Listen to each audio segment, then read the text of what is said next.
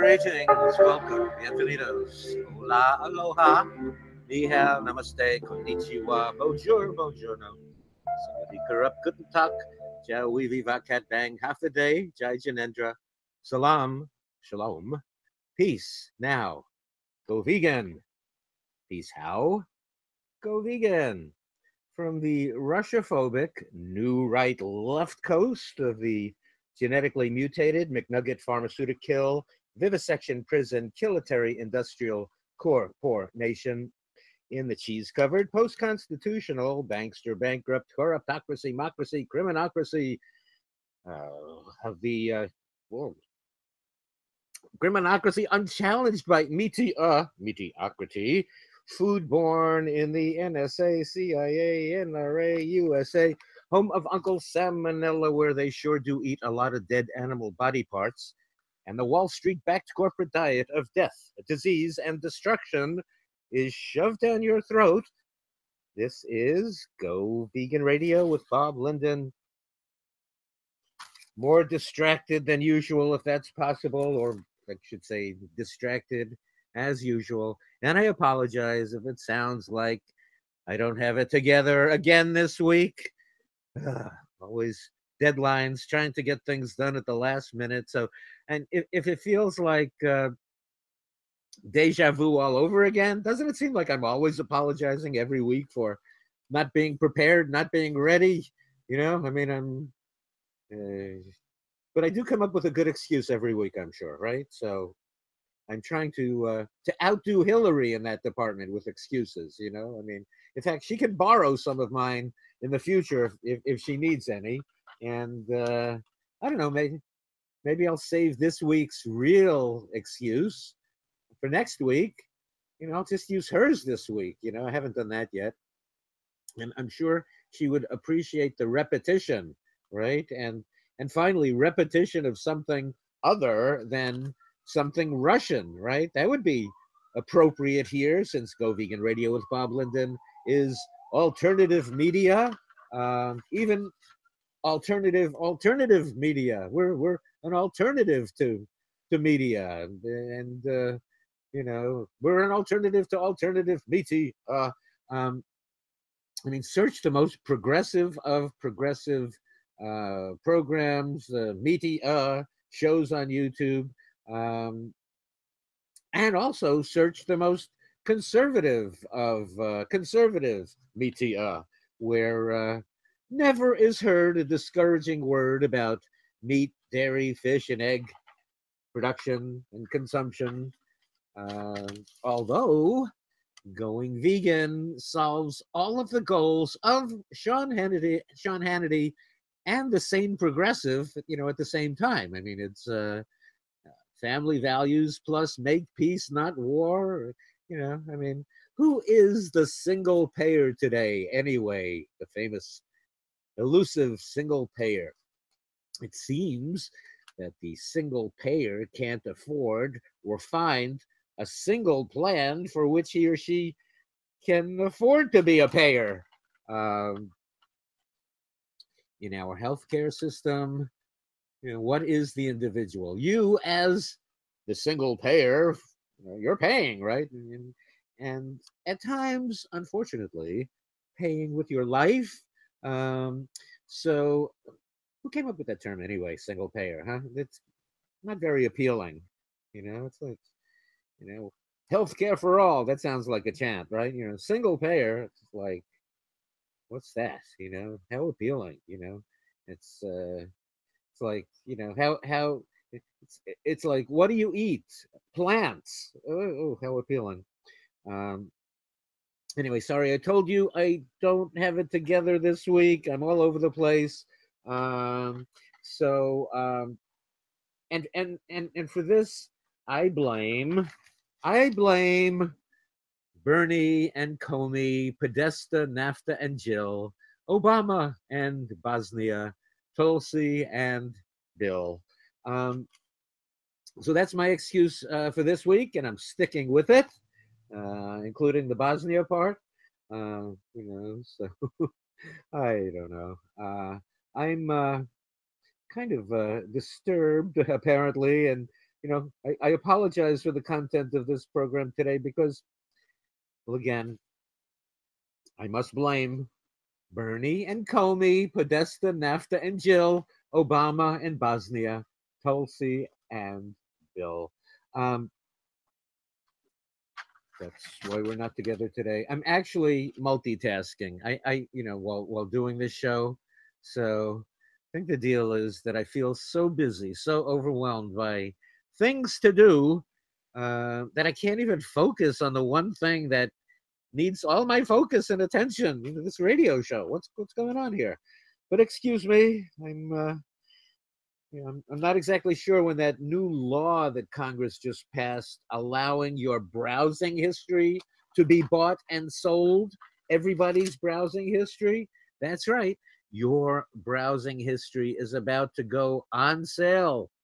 And so, to tell you the truth, which is our obligation as the fake news that we are,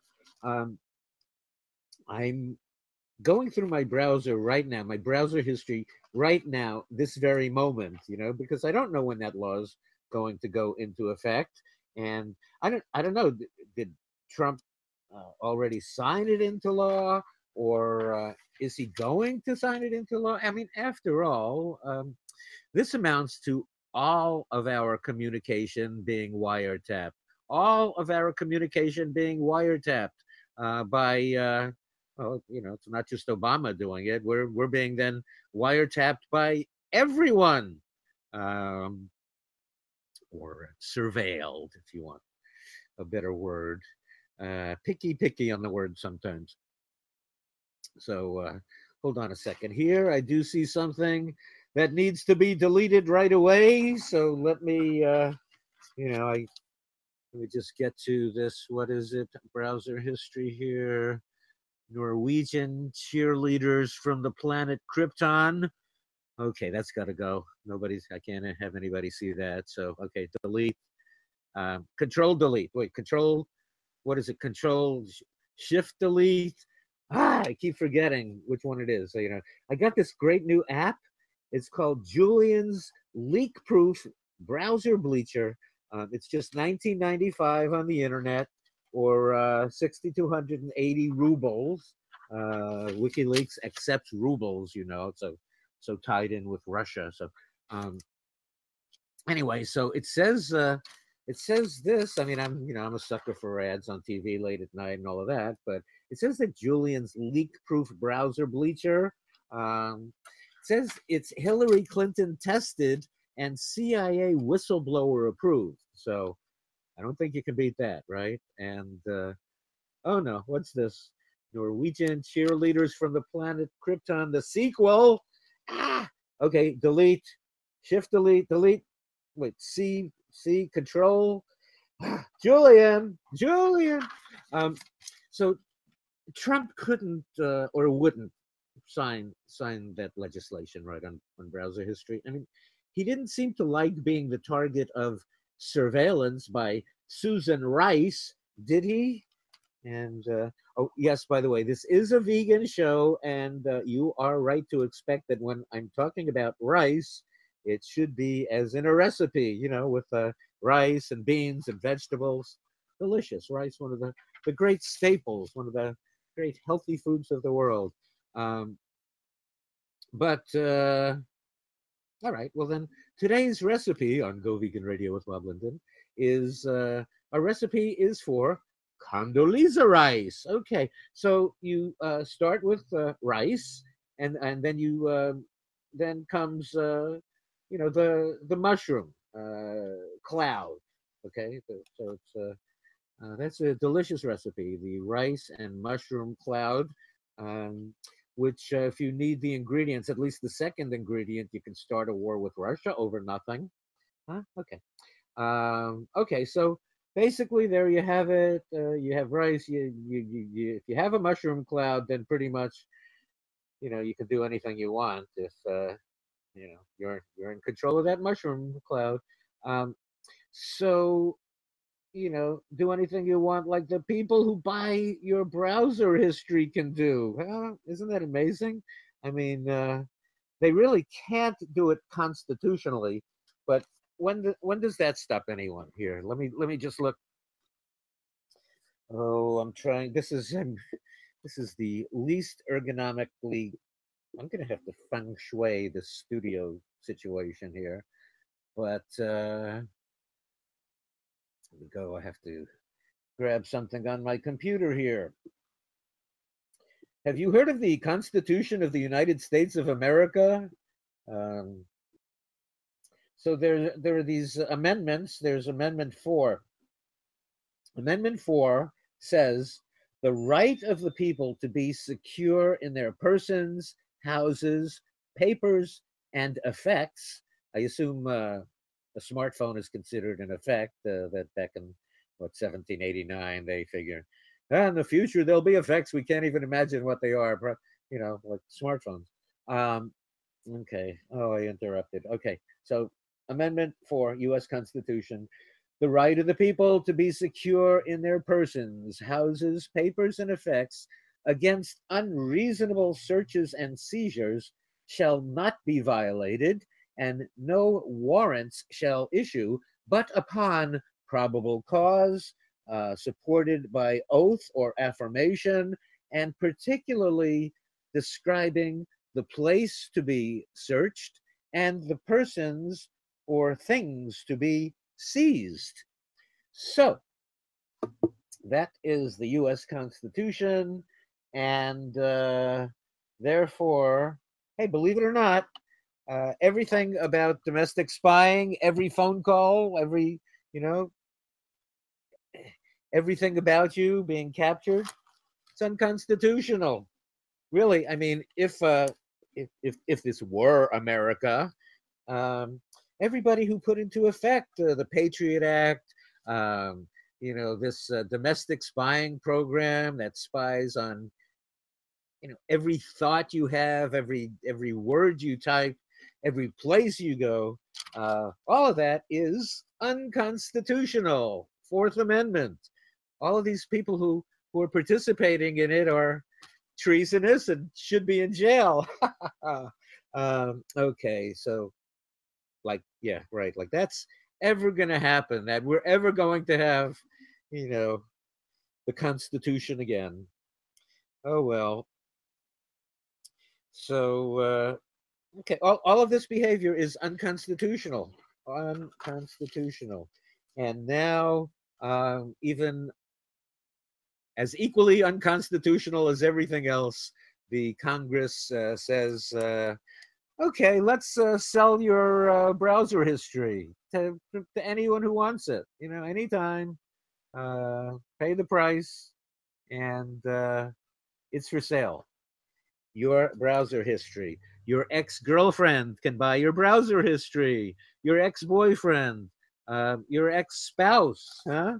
Your ex-spouse gets your browser history and goes, "Hey, you told me you were going to stop listening to that vegan show, and now all of a sudden you went vegan. You lied to me. I want a divorce. I want to." Okay.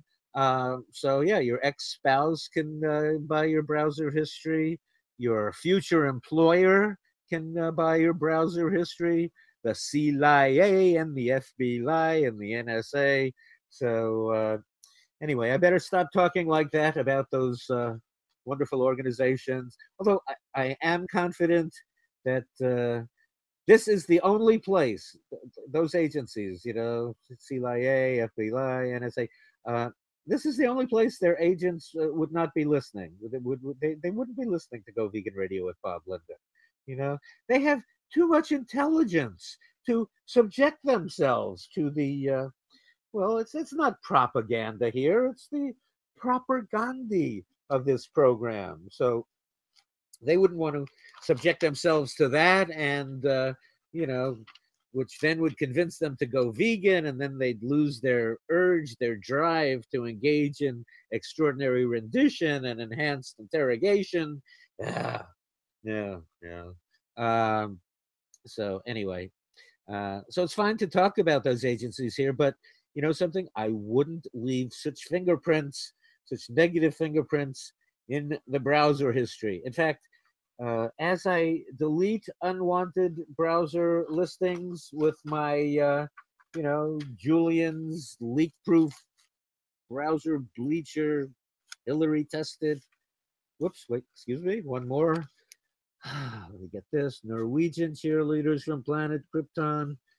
The workout video. Okay, delete. Wait.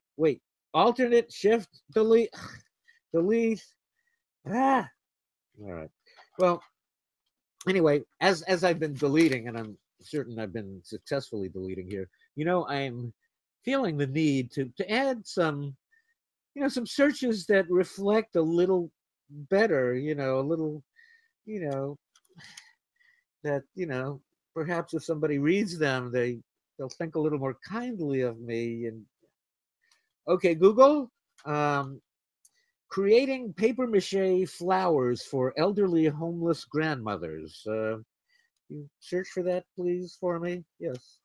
Okay, Google. Yeah, making chocolate chip cookies for grandmothers, elderly homeless grandmothers. I think it's really hard to... here, I have to do this because of the arrogance of Congress, huh? We the people elect you to spy on every aspect of our life. Was that in your campaign promise to us, Congress member, Senator? So when that's not enough that you don't spy on every aspect of your life, then what happens? You let everyone spy on every aspect of our lives by allowing our browser histories to be sold. There is no privacy, huh? So, even the most innocuous sometimes can be turned into something that seems so, clandestine. So, for example, I'm thinking here. Yeah, I could see it in the future. I'm being interrogated, not enhanced, just pleasantly questioned by the CIA, and it's Mr. Linden. We see by your browser history here that within the course of a couple of days, you were browsing. You were searching for both cucumber and watercress. Mr. Linden, you were searching for cucumber? Welcome to Maccabees Medical Mondays. Welcome to Maccabees Medical Mondays. Welcome to Maccabees Medical Mondays. Today it's all about this, the cucumber, or as they call it in Jamaica, cucumber. Cucumber. Cucumber. Cucumber. Vitamins, minerals, very high numbers. Silica, hair and nails get longer. Other vitamins make your bones them stronger. Anti-wrinkle make you look younger. 95% water, kidney cleanser, great hydrator, detox fiber, good regulator. Give your body good things, don't be a traitor. Get the cucumber, cut it in a slice, put it in a jug of water overnight. You know what you get for a fraction of the price? Energy drink full of electrolytes. Roaring salad is one of the user as a base for your vegetable juice. Another surprise, put a slice on your eyes. Take away the dryness, revitalize. Oh yes, one thing I have left. Cucumber can answer help with bad breath. Wash away the bacteria that cause the odor. Cucumber water instead of soda. Cucumber. Cucumber. Cucumber. Cucumber. Get the cucumber. Get the cucumber.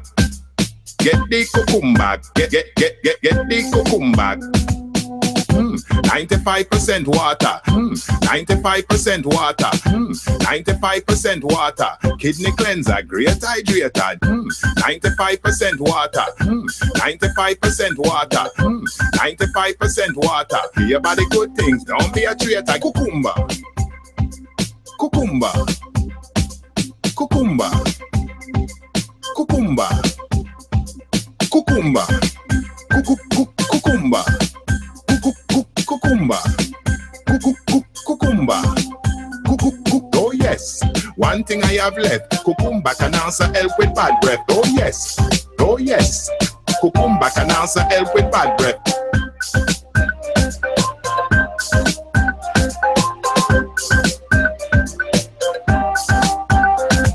Cucumber.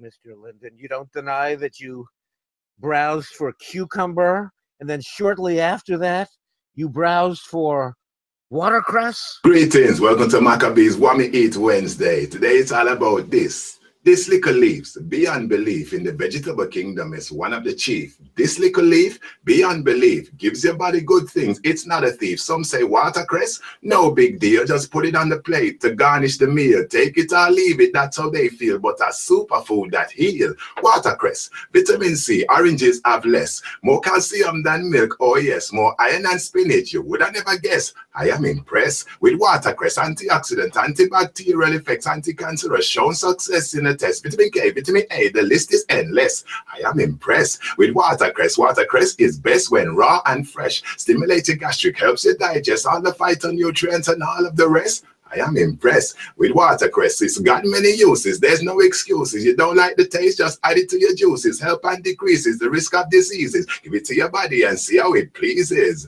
How want me eat Wednesday? Yes, I am. Mr. Linden, your browser history shows that you Googled cucumber and you Googled watercress. That fits the profile of a Russian agent. Come on, Mr. Linden, you know. The whole vegan thing is a plot by Putin. Admit it. You borscht drinking, protein deficient, left of Bernie, commie pinko. Admit it. You and that reggae singer, Maccabee, too. All right. I'm incriminate. So you can incriminate yourself with anything. Your browsing history can incriminate you. So again, maybe I better turn up the sprucing up of my browsing history. For my security in the future. So, okay, Google. What's the best way I can show my respect and appreciation for the great and noble work of the CIA, NSA, FBI? Okay, Google, how do I start a petition to get pay raises for all employees of the CIA, NSA, FBI, and extra big special raises for their directors and the people in charge? So some people are taking this seriously, the browser history thing,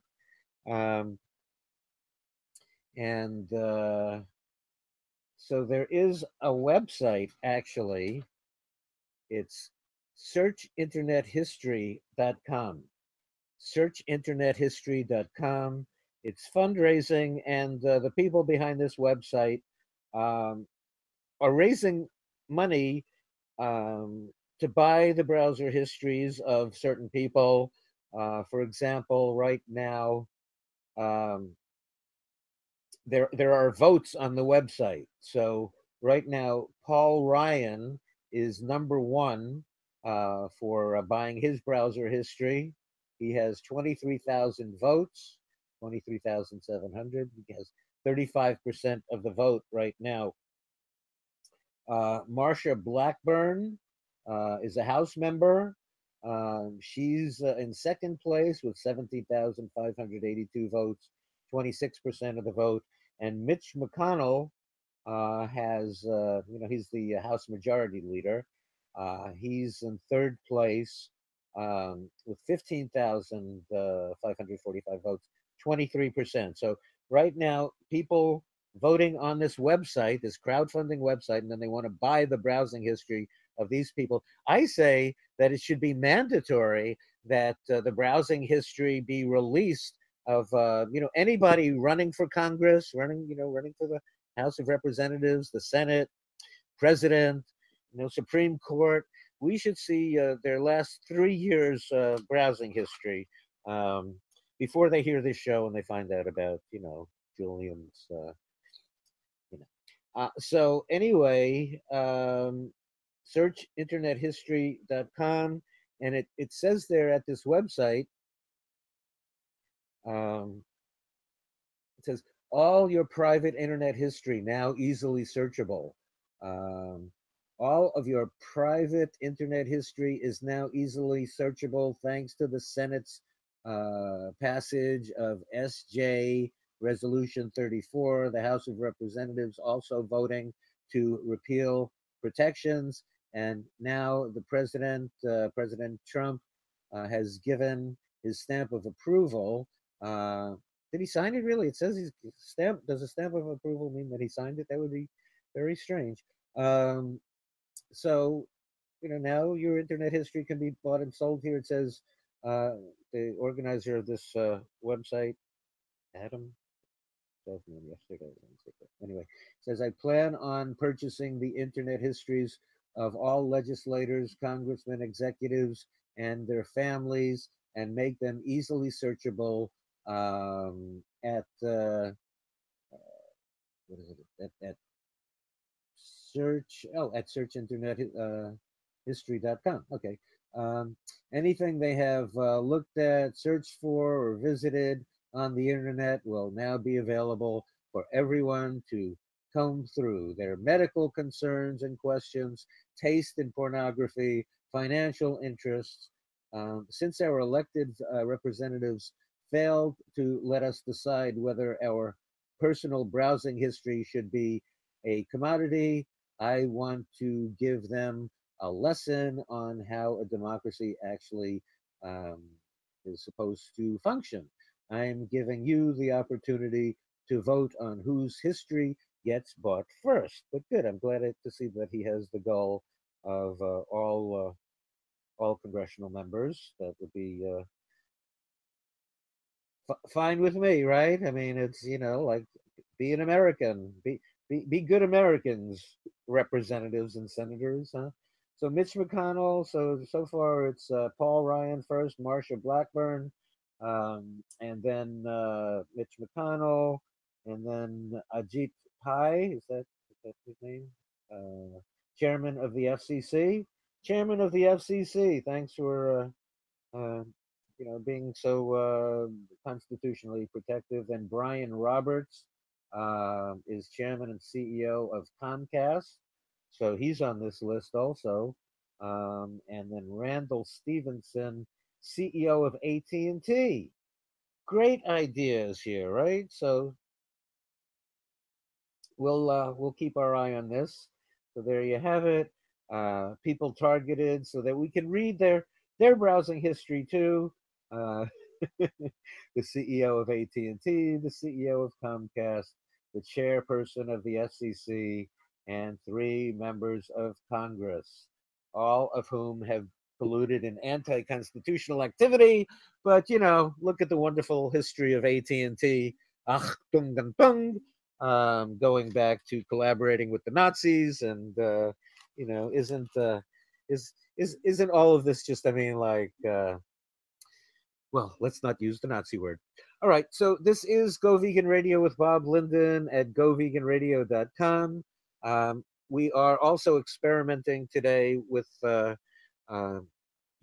and doing the show on YouTube live events. We're always willing to experiment with what's new and modern, and we actually started off with something called radio 16 years ago. Which is now so outdated, we have to call it terrestrial radio. We thought we were hip and cool at that time. And then, go through all of these different motions. We've been with the Air America Radio Network, terrestrial radio network. Yeah, I know, thing of the past. CBS and Clear Channel radio stations around the country, those dinosaur. Um, yeah. And then we're podcasting. We're still on a weekly basis, and we are supported by our listeners. We did set up a Patreon, but do we have it together yet to even show the Patreon on the Go Vegan Radio website? No, we want to make sure that you'll go the extra step, the extra mile. We don't want to make anything too convenient and easy, right? So I think at Patreon it's like /Bob Linden. You can also donate.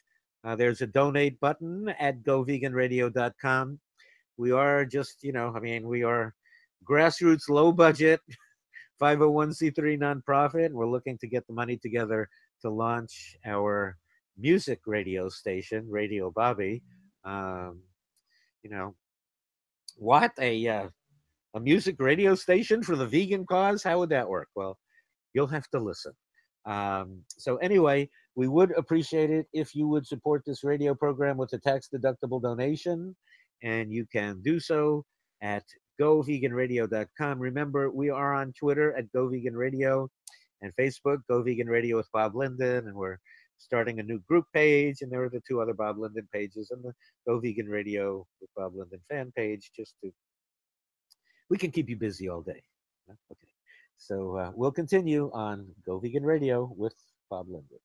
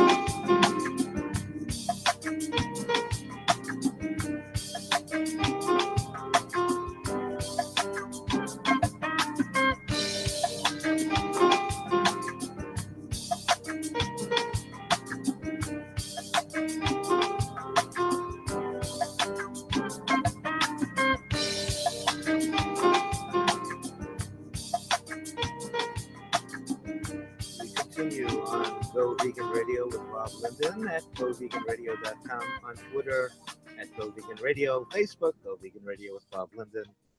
And there are those two Bob Linden pages there that keep me busy doing everything in duplicate, triplicate, quadruplicate. And today we are experimenting with that new YouTube technology, using the live events on YouTube. Maybe that's what we're going to use for our talk show broadcast every week.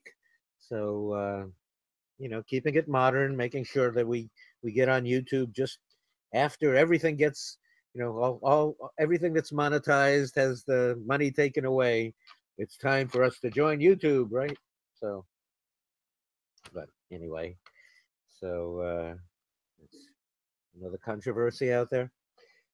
So, well, it is April. April is Go Vegan to Stop Climate Change Month, but I don't see that anywhere, except posted on my Facebook page, on my Twitter at Go Vegan Radio, Facebook, Bob Linden and Go Vegan Radio with Bob Linden, and we also posted the flyer there that you can download and take to any event happening in April that you are attending, whether it's, there are all of these marches happening on the 29th, big march in Washington, D.C. on the 29th, the marches to nowhere. And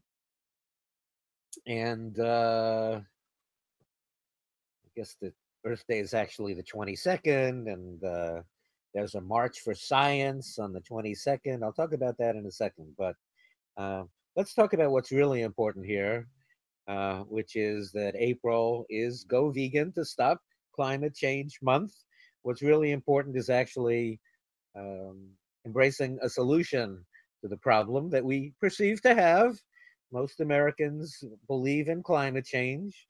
Well, they don't believe in it like they're worshiping a false idol, but they believe that it's happening.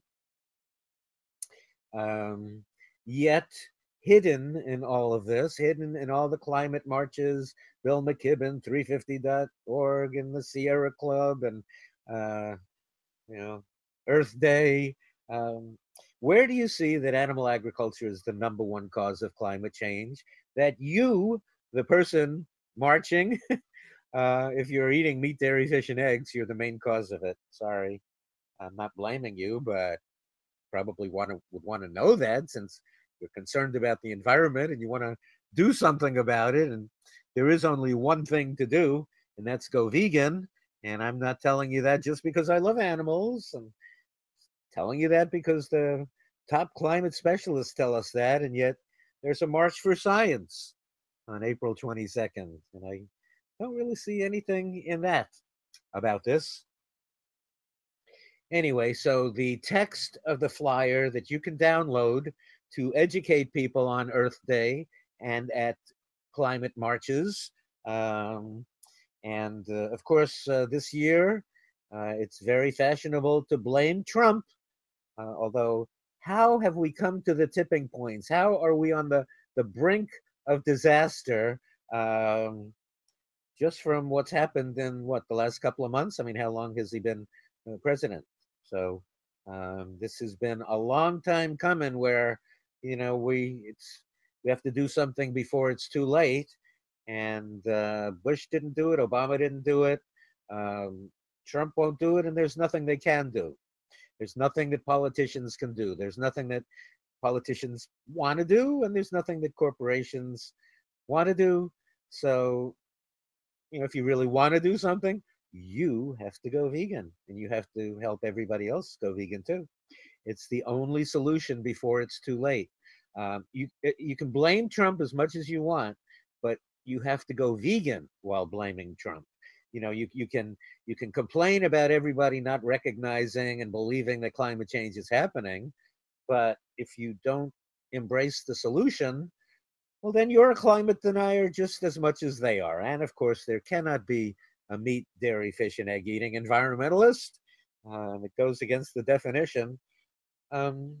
So anyway, the text of this flyer that you can download, there's a PDF. You can go to any of my Facebook sites. I think I put the link on Twitter also. Um, so the headline is April is Go Vegan to Stop Climate Change Month. And it says, wake up, see reality. Your appetite for meat, dairy, fish, and eggs is the number one cause of climate change and other environmental disaster. The world's leading climate scientists at the World Bank blame animal agriculture for at least 51% of human generated greenhouse gas emissions. They also tell us that a massive global population shift to vegan living is the only solution before it's too late. And it says here, see Goodland and Anhang, Livestock and Climate Change, who are telling us that going vegan is the only solution before it's too late. They're not telling us to blame Donald Trump as the only solution, although you would think that it is. Even, look at the website. Look at the website for the Climate March and Sierra Club. And Trump is great for raising funds or for fundraising for environmental groups, for the Democrats. All they have to say is Donald Trump, and the money comes flowing in. Say the word vegan, and it's like, hey, leave us alone. What do you mean? Give up our meat? What do you mean? Well, I mean, we want to stop climate change, but give up our meat? What? Um, but I digress because I continue now with the text from the flyer that you can download to give to all of these meat, dairy, fish, and egg eating environmentalists. It says, it's time for the meaningful action that everyone can take. Going vegan, not burning jet fuel to go to DC for a feel-good march to nowhere. And isn't that really what it is? I mean, we'll hold hands, we'll sing songs, we'll hug Bill McKibben, and then go eat a hamburger. Yeah, that's great. Um, the flyer continues, a carbon tax is a joke, not an answer. An alternative energy infrastructure will cost $35 trillion and take 20 years, neither of which we can afford. Shall we ask the environmentalists on April 22nd, on Earth Day, on April 29th at all the climate marches? Let's ask them, do you know what is the number one cause of climate change? And let's ask them, what would an alternative energy infrastructure cost? How much money? How long would it take? Do we have that time? Huh? So the flyer continues.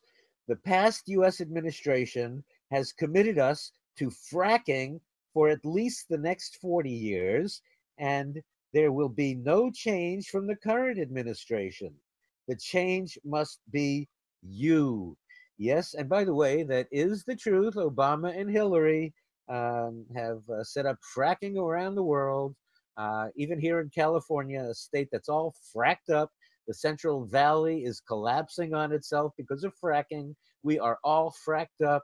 We're yelling and crying and screaming that some executive from Exxon is Secretary of State, and look here in California at oil man Jerry Brown, who has completely fracked up California. So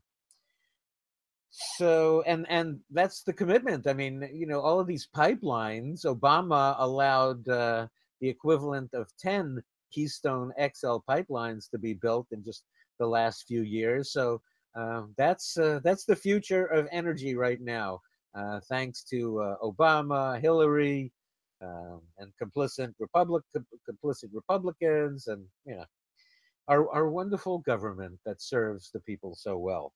The next 40 years, fracking for the next 40 years. Congratulations. I continue with the flyer here. It says, don't be a climate denier. Don't be the problem. Be vegan. You will also be the solution for deforestation, resource depletion, water shortage, pollution, soil erosion, habitat destruction, and widespread use of GMOs.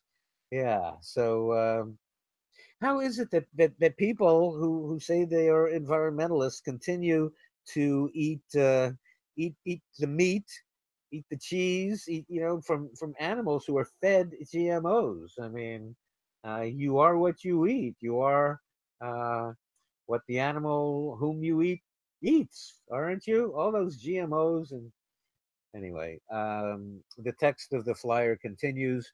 You simply cannot be a meat, dairy, fish, and egg eating environmentalist. When you are vegan, every day is Earth Day. So, there's that. And we talk about, see here. Anyway, Victoria Hart did a very nice job on this flyer. And so, yeah, please check out the Facebook page, Go Vegan Radio with Bob Linden, or the Bob Linden Facebook pages, or Twitter at Go Vegan Radio. And you'll find the link for the PDF. And you can hand this out and educate the environmentalists. So, the so-called environmentalists, so they can actually do something for the environment, like go vegan, which is the only solution. 50 to 85% of us, 50 to 85% of the people currently consuming so-called livestock products have to go vegan by 2020, or it's too late.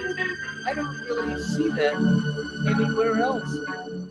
Why don't I see that in progressive media? The environmental groups, climate news. Where is it? Where is it? It's only on Go Vegan Radio with Bob Linden. And you can support us with a text message donation at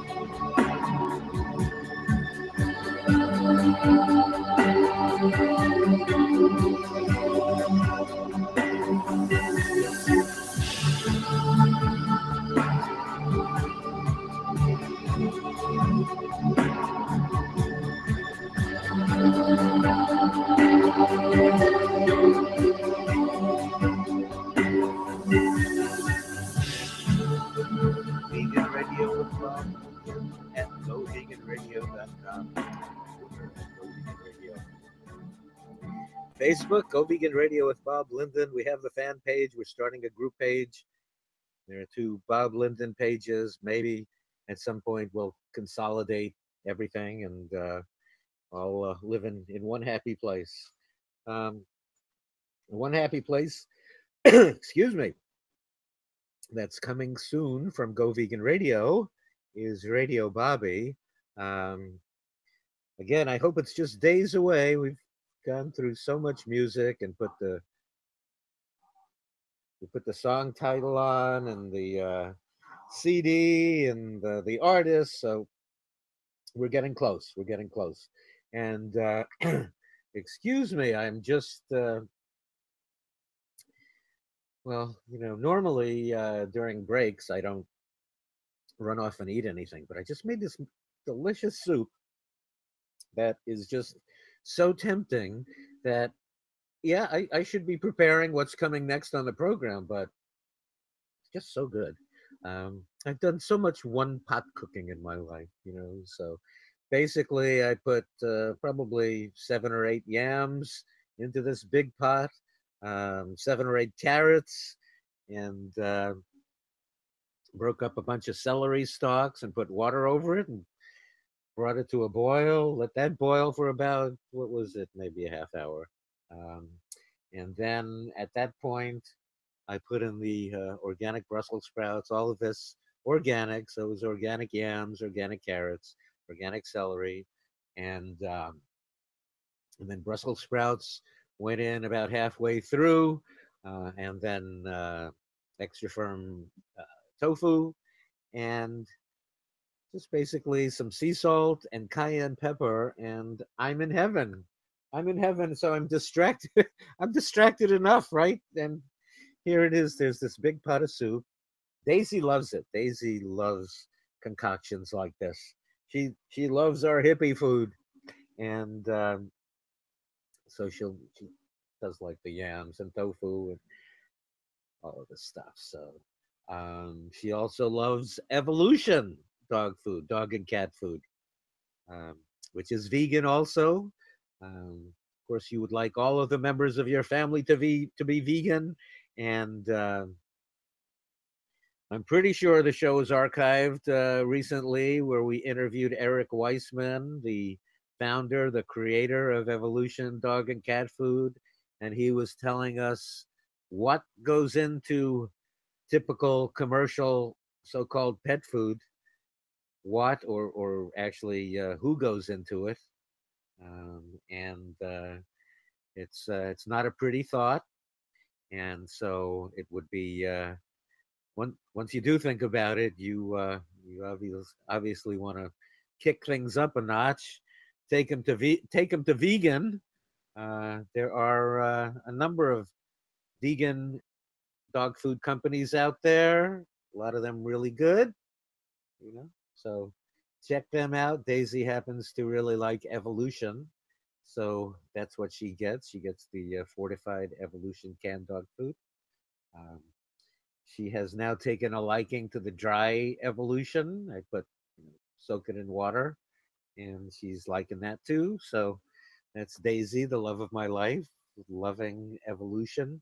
You can go to petfoodshop.com to purchase. Also, Eric Weissman has a number of formulations, health formulations for dogs and cats that have been very helpful for animals who have had health challenges, and so he's been getting some excellent results. So again, that's evolution, and my appreciation also to Vegetarian House, uh, which is a 100% vegan restaurant in San Jose. I think one of the best vegan restaurants in the world. So if you're in the Bay Area, you have to visit 520 East Santa Clara Street. It's been there, it's an icon basically. And check out the menu at vegetarianhouse.us. You'll see it's just this just international cuisine that's just, it's almost hard to make up your mind when you go there. I mean, the Jolly Burger, one of the best vegan burgers I've ever had. But then again, I want the chow mein. Then again, I want the soup. Yeah, I mean, it's just a great restaurant. So, Vegetarian House has been very supportive of Go Vegan Radio with Bob Linden, and is liking the idea of Radio Bobby. So, Vegetarian House gave us a little donation toward that. We're going to have to pay music royalty fees. So to play music on the internet, uh, one has to address the expense of ASCAP, BMI, Sound Exchange. So that will be a regular expense that we have, and we think and we hope and we expect that music lovers will support Radio Bobby by donating to Go Vegan Radio, and that vegans will support Radio Bobby because, well, they'll also love the music, and they'll love that there are no commercials on there for any products derived from animals, no commercials for anything associated with meat, dairy, fish, and eggs, leather, feathers, wool, silk, fur, circuses, rodeos, nothing. There will be no commercials for anything that uses animals. So, I mean, even today in today's commercial media, if a radio station were to play, some good music, like, two good songs in a row, which would be shocking to me, three good songs, um, they still those stations usually still ruin it with the commercials that come on for chicken wings or burgers, McDevil's and Burger King, Wendy's and Kills Jr., Jack the Ripper in a box, skin and snout, skin and snout. That's what a hamburger is all about. Um, Outbreak Steakhouse, Up Chuck E. Cheese. I mean, none of that stuff. We'll have none of that on Radio Bobby, and you're going to, I think, have the music experience of a lifetime. So that's coming very, very soon. Very, very, very soon, I hope. Very, very, very, very. Um, and again, we have the expenses of ASCAP and BMI music publishing fees. So if you can help out with that, plus on Radio Bobby, we'll have news and features related to animals and vegan food and health and the environment. And again, it will be one of the only places where you get the real lowdown on the environment, that production and consumption of meat, dairy, fish, and eggs are the most destructive environmental behaviors known to humankind, the most destructive, the number one cause of climate change, all the other problems. And yet, if I look at environmental news, I do like to go to Live Science, that website.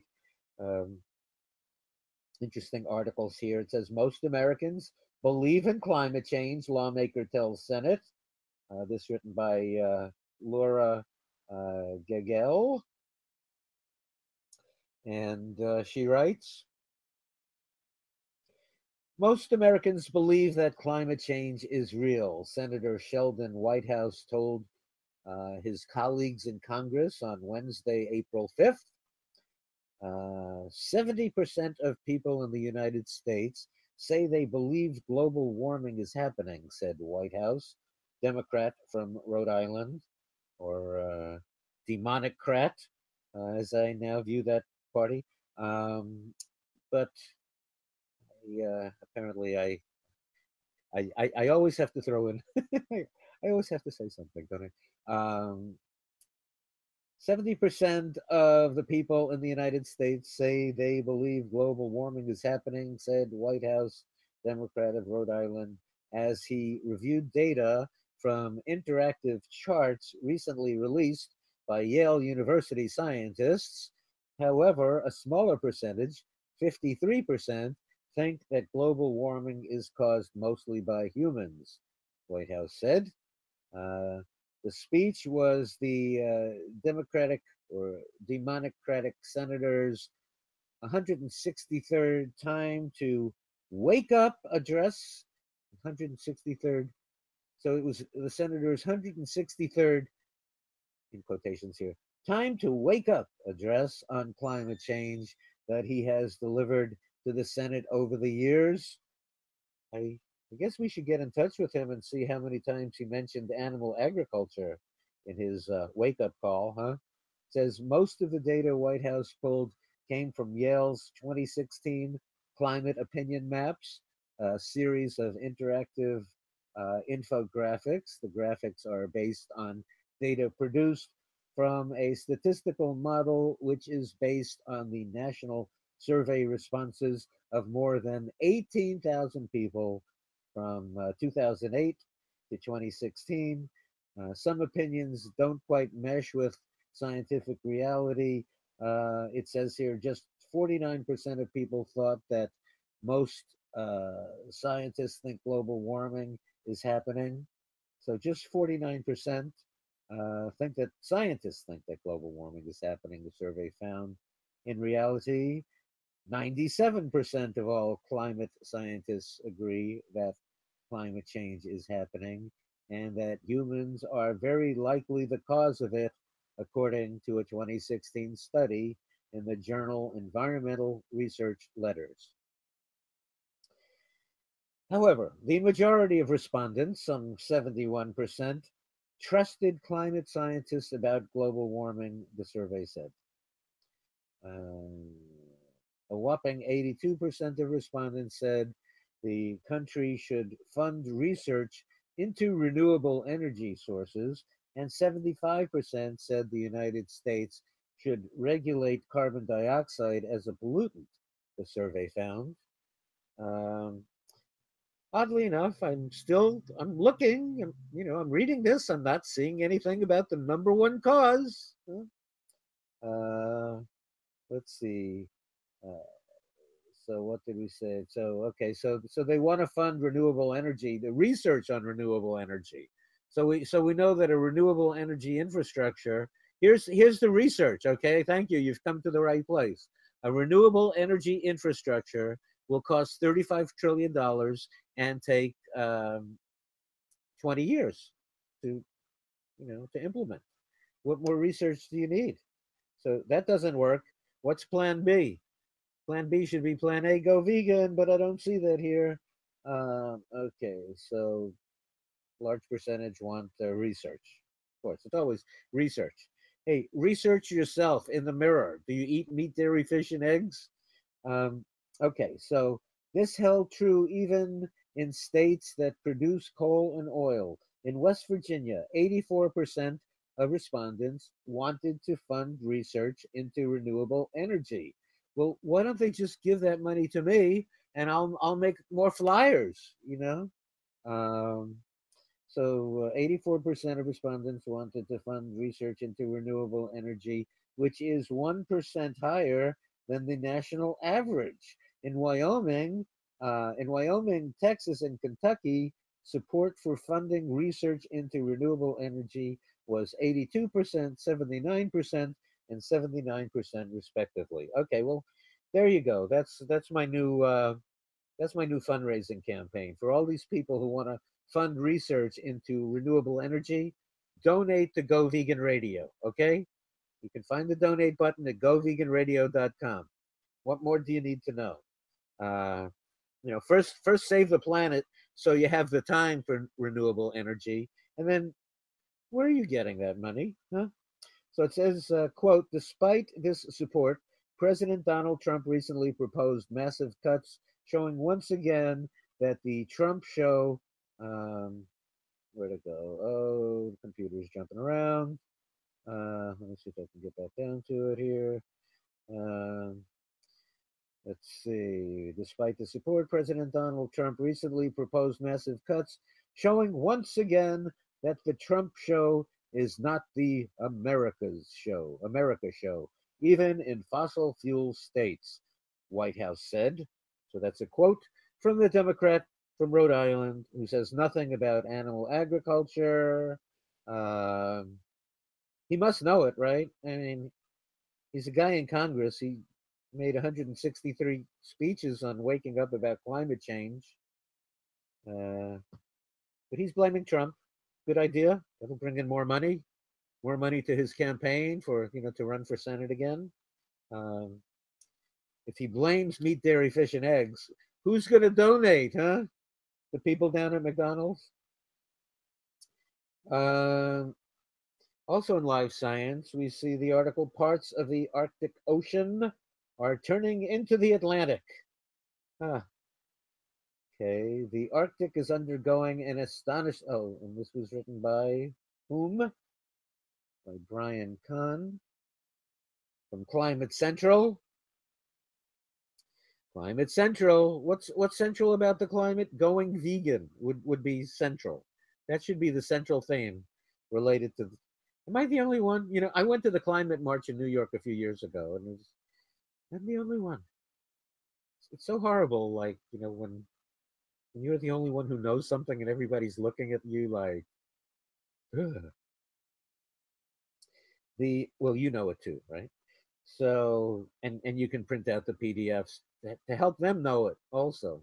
So anyway, in this article it says the Arctic is undergoing an astonishingly rapid transition as climate change overwhelms the region.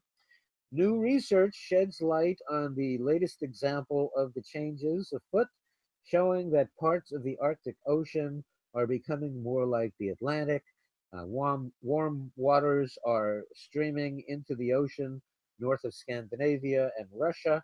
Russia? They have something to do with this. Yeah, it's the warm waters that are streaming, north of Russia, causing every problem on Earth. Um, so anyway, that's alerting ocean. What does it say? Oh, altering. Okay, so start the sentence again, Bobby. Okay, reading out loud.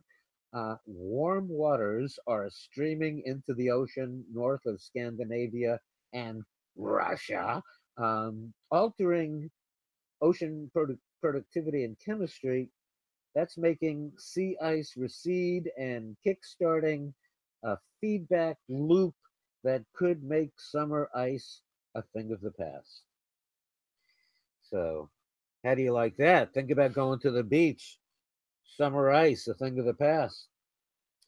It says 2015 was a really anomalous year when we had problems finding suitable ice flow to launch our drifting boys, Igor Polyakov said, and that sounds like a Russian name to me. So he's an oceanographer. He's an oceanographer at the University of Alaska who led the new study. Of course, we can't believe a word of this study. He sounds Russian, so there you have it. Apparently, since he said it, I mean, yeah. Now we're sure the ice isn't melting, even though it said parts of the Arctic Ocean are turning into the Atlantic. Okay, that was told to us by a Russian, so like ignore everything I just said. Can't be true, right? Okay. Um, unless he said it to support Donald Trump in some way, and well, of course, Putin supported Trump. Putin invested a lot of money in TV syndication, so if he's president, there'll be much higher revenues, for The Apprentice in syndication. Putin's smart. That's why he wanted Trump to be president. Put a few rubles into TV syndication. You know, if Seinfeld were president, well, imagine the revenues. Maybe he'll run next time. Um, should I get into this 2017 March for Science thing? So amazing. I cover so much of this climate change stuff, and I don't believe anything they say because they don't embrace, they don't discuss the number one cause and the only cure. Hmm. Anyway, it says also in Live Science, an article by Mandy Weisberger, 2017 March for Science, What You Need to Know. We're marching for science here. We're not marching for the solution to climate change, which is, of course, going vegan. But okay, it says, are you ready to march for science? On April 22nd, scientists and science advocates will gather in Washington, D.C., and hundreds of other cities around the world to take part in the March for Science, a historic event that may well be the biggest march in history in support of science. First proposed on January 22nd in a conversation on Reddit, the March for Science quickly gathered more than 1 million followers on social media. Momentum was spurred by recent federal policy proposals to cut funding for scientific research and restrict the availability of data to the public. The march will also protest against the eradication of environmental protections and elimination of initiatives to mitigate climate change. So, all right. So, says though the march takes place on Earth Day, environmental science won't be the only science getting its due. Anyone who practices or cares about any aspect of science is encouraged to march in its defense and support the cause, the organizers wrote in a statement.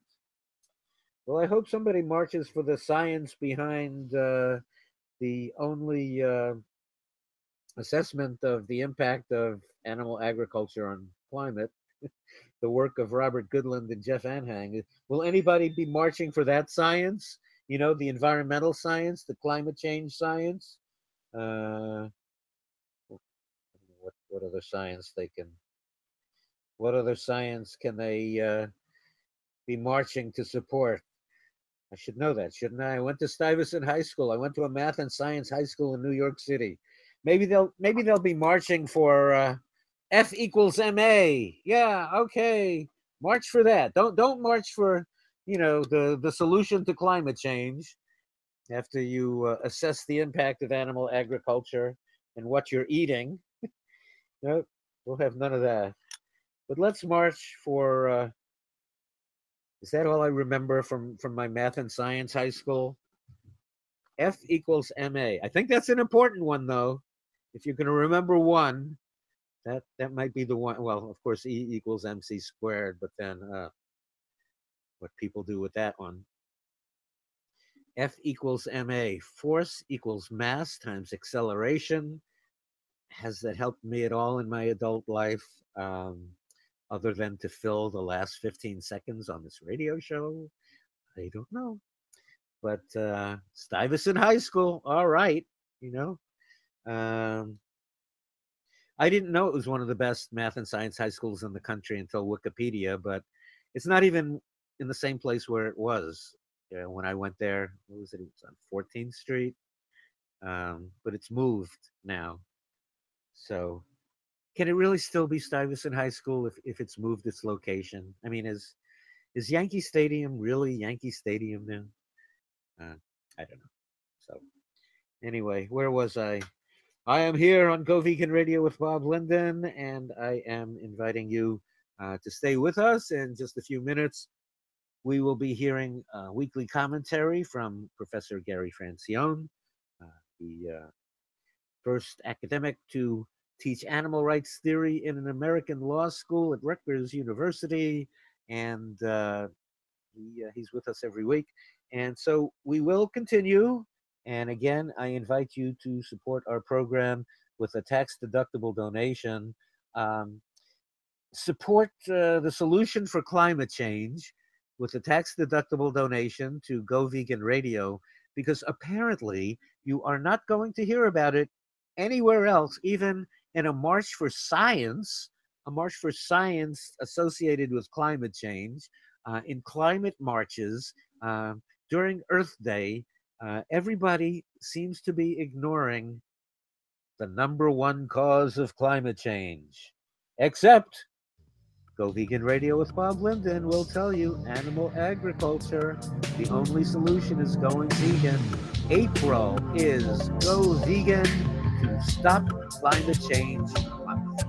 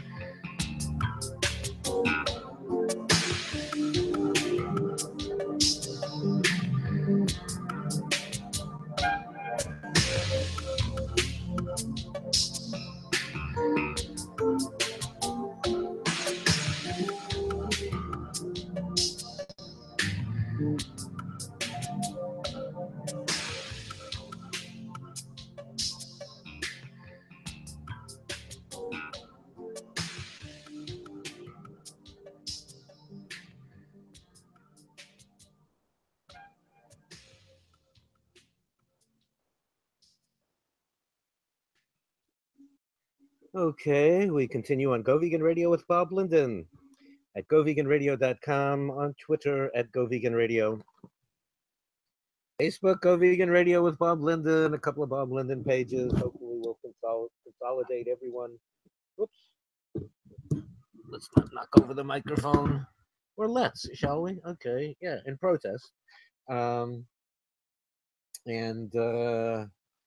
so yeah, hopefully at some point we'll consolidate everyone at the new Go Vegan Radio with Bob Linden, or is it just Go Vegan Radio group page? I can't keep track of me anymore. I just can't. I can't keep up with me anymore, and why should I even try at this point? Okay, so let me see here. I think I would like to see how well we're scrolling here. Some reason my Facebook page was messed up this week and frozen, and I don't know. You never know if it's something you say or just, some new virus the CIA has just sent over. I don't know. Oh, I guess I should ask for donations, right? All 501c3s are supposed to do that. So let me do that. I see, yes, everybody, all the environmental groups are saying, Donald Trump, so send us money. I see the Democrats, the Democrat Democratic National Party is reminding us, Donald Trump, send the DNC money. So this is Go Vegan Radio, and I ask that you send us money because Donald Trump is president. There's no better time than now and the next 4 years, actually, for you to be sending your money to Go Vegan Radio because Donald Trump is president. There's no better reason to send your money to Go Vegan Radio than the fact that Donald Trump is president.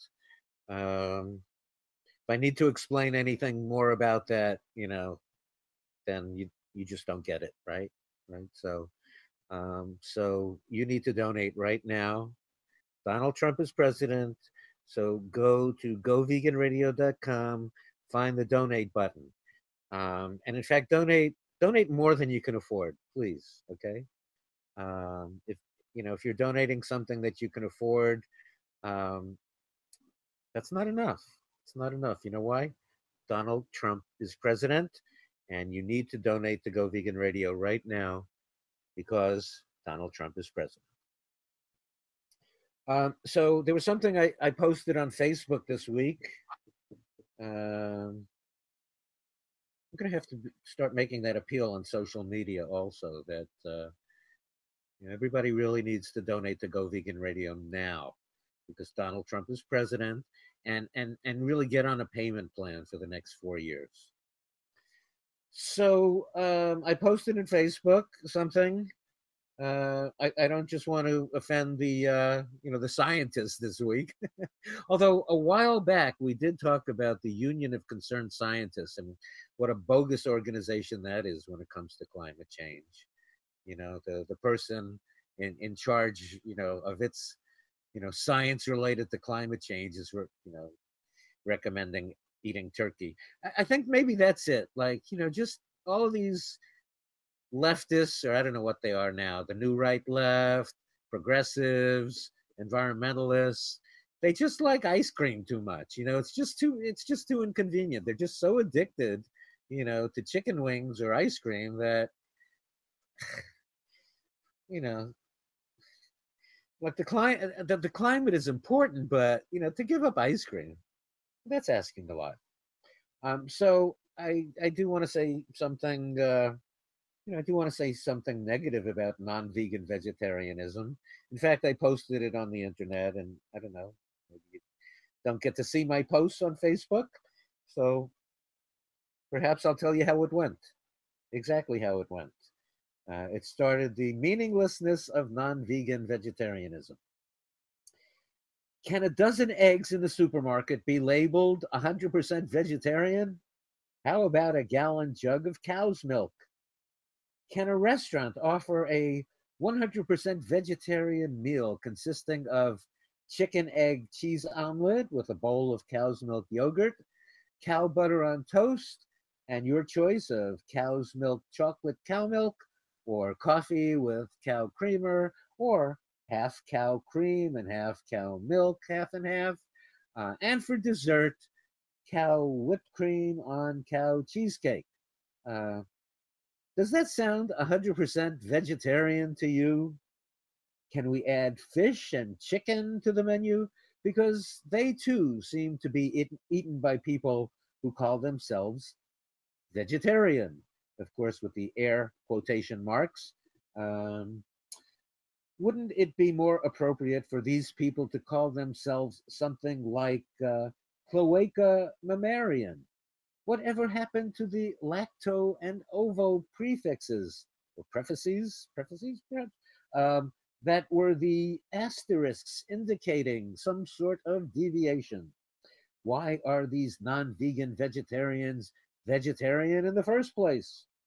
They do it for the animals. Well, that's strike one. If you eat dairy and eggs, and obviously fish and chicken, health, strike two. The environment, strike three. You're out. I admit it. I was out of touch with reality in the time when I lived the meaningless nothingness of non vegan vegetarianism, oblivious that I continued to finance the health risking, planet destroying, cutthroat practices that torture, imprison, and kill countless billions of innocent beings. Nobody benefits from non vegan vegetarianism except maybe pigs until we figure out a way to drink their milk and eat their eggs too. They're having a bad enough time already anyway. You're either with the vegans and the animals, or you're with the meat eaters and the butchers, dear well-intentioned vegetarian consumers of dairy and eggs. 100% vegetarian or 0% vegetarian. Okay, well, that's what I posted there. I hadn't really posted much on Facebook lately, but I'm getting back in the mood and the groove to do it. So so here we go. All right, we will continue. Remember, this program is listener supported. Apparently, you're listening right now, so please find the donate button at goveganradio.com. Coming up, commentary with Professor Gary Francine.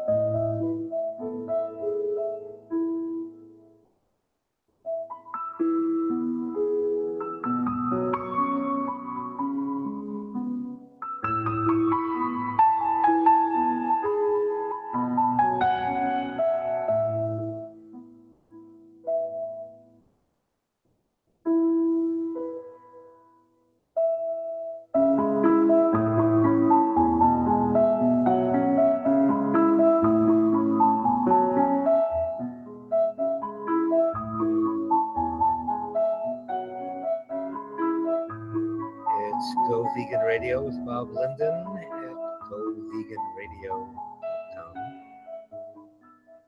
It's April. It's Go Vegan to Stop Climate Change Month. So keep that thought in mind. On Earth Day events, climate marches on the 29th. There's a flyer that you can get. There's a PDF available from our socialist media sites. The Facebook, Go Vegan Radio with Bob Linden, Twitter at Go Vegan Radio, the two Bob Linden pages. And today we are doing an experiment by doing the show live using YouTube live events, which we hope will lead us to the more interactive lifestyle of today's modern communications. So I guess we're going to call Professor Gary Francione.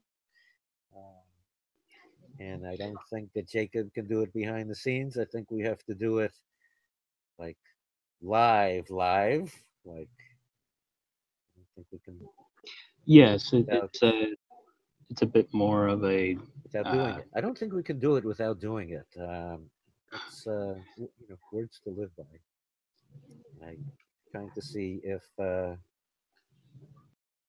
so amazing when you have something like Team Viewer and other people control your computer, or is it just the CIA doing it right now? So you can't make this call because the CIA is controlling your computer.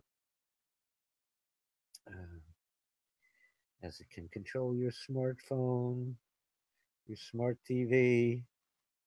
I think Jacob is attempting to place the call right now. I'm here, Bob. Bob, I'm here. There, Gary, I hear you now. Just popped in. Okay, we're experimenting on humans again by doing. We're using YouTube live events. I think Jacob is telling me that to be modern, we gotta do YouTube live events. So what do I know? When I thought we were modern starting the show on radio 16 years ago, but what's radio? So we're on live now, Gary. I think that's what we're doing with the YouTube thing. So how are you doing today? I'm well, and how are you, Bob? Doing just fine. Doing the vegan thing, which I do every day. So no day different from the other. So what's new with you? How was your webinar the other day? The webinar was great. We had a lot of questions, more than we could answer.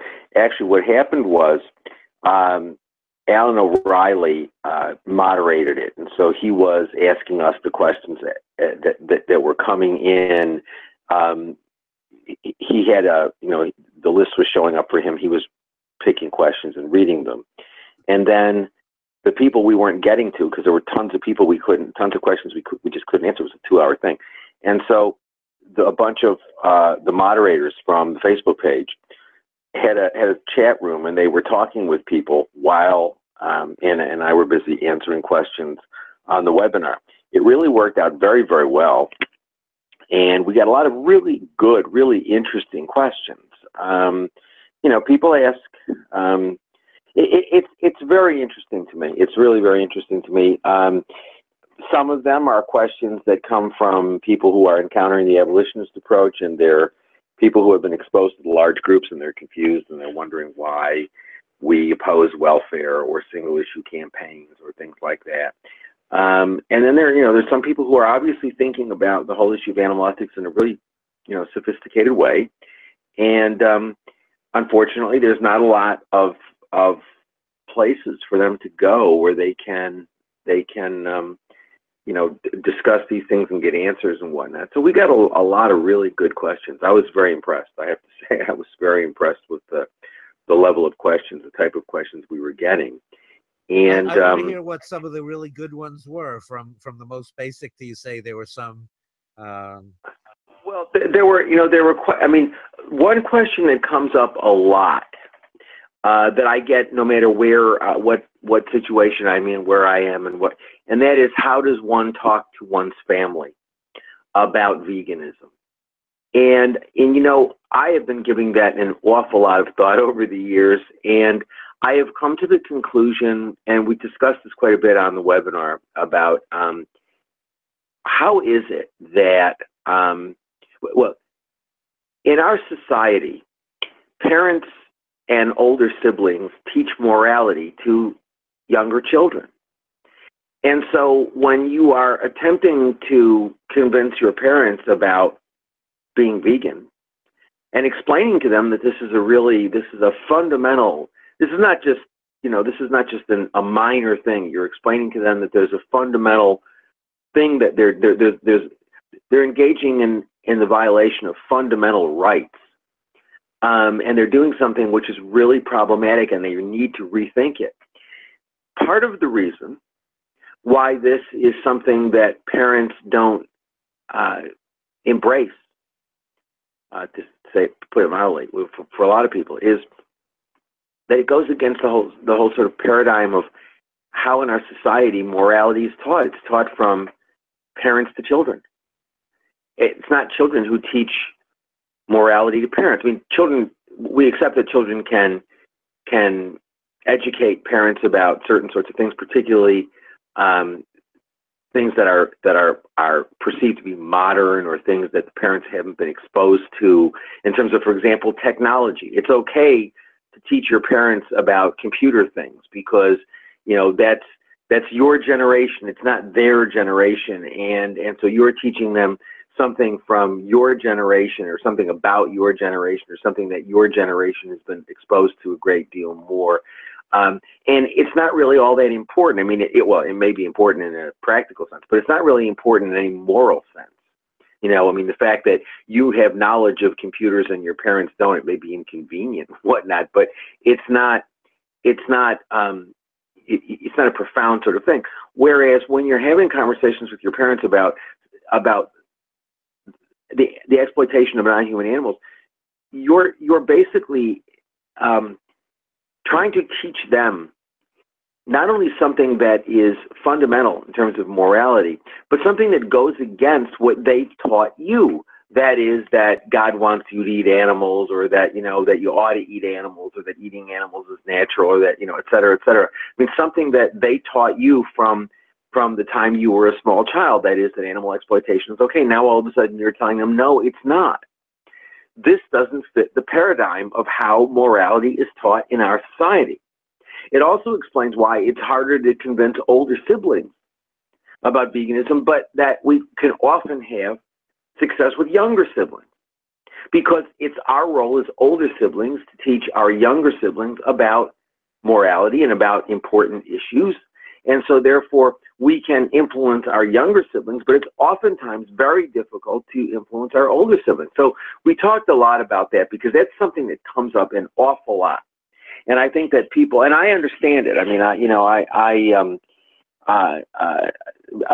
had this frustration in my life as well with my family, and of not really, you know, they were always very proud of my work, but they didn't really understand it. So you're telling us that everything we taught you was wrong? Is that what you're telling us? Yeah, exactly. I mean, you're basically telling them something that is that they accepted as a given and they taught you is wrong, and that's not something that I think people can't deal with that very easily. And so that was one of, that was something we talked about. Something that comes up a lot. Did you have some sort of solution or suggestion then in that regard? I mean, you've got to know, if you understand the dynamic, if you understand that what you're doing is not, well, let me preface it by saying, discussing veganism with your family is sometimes they're the hardest audience you'll ever deal with. And I always tell people, don't get discouraged if your family doesn't listen. Don't get discouraged. It's just in the nature of things. It is very, very difficult to get your parents and your older siblings to understand, or to be able to accept that you're teaching them something about morality that they're doing wrong. You're explaining to them that something that they've taught you is wrong, and a fundamental thing is wrong. It doesn't fit well. It just doesn't work very well with our, with the society that, with our culture. It's part, that's our culture. Our culture is the transmission of morality goes from parent to child, older sibling to younger sibling.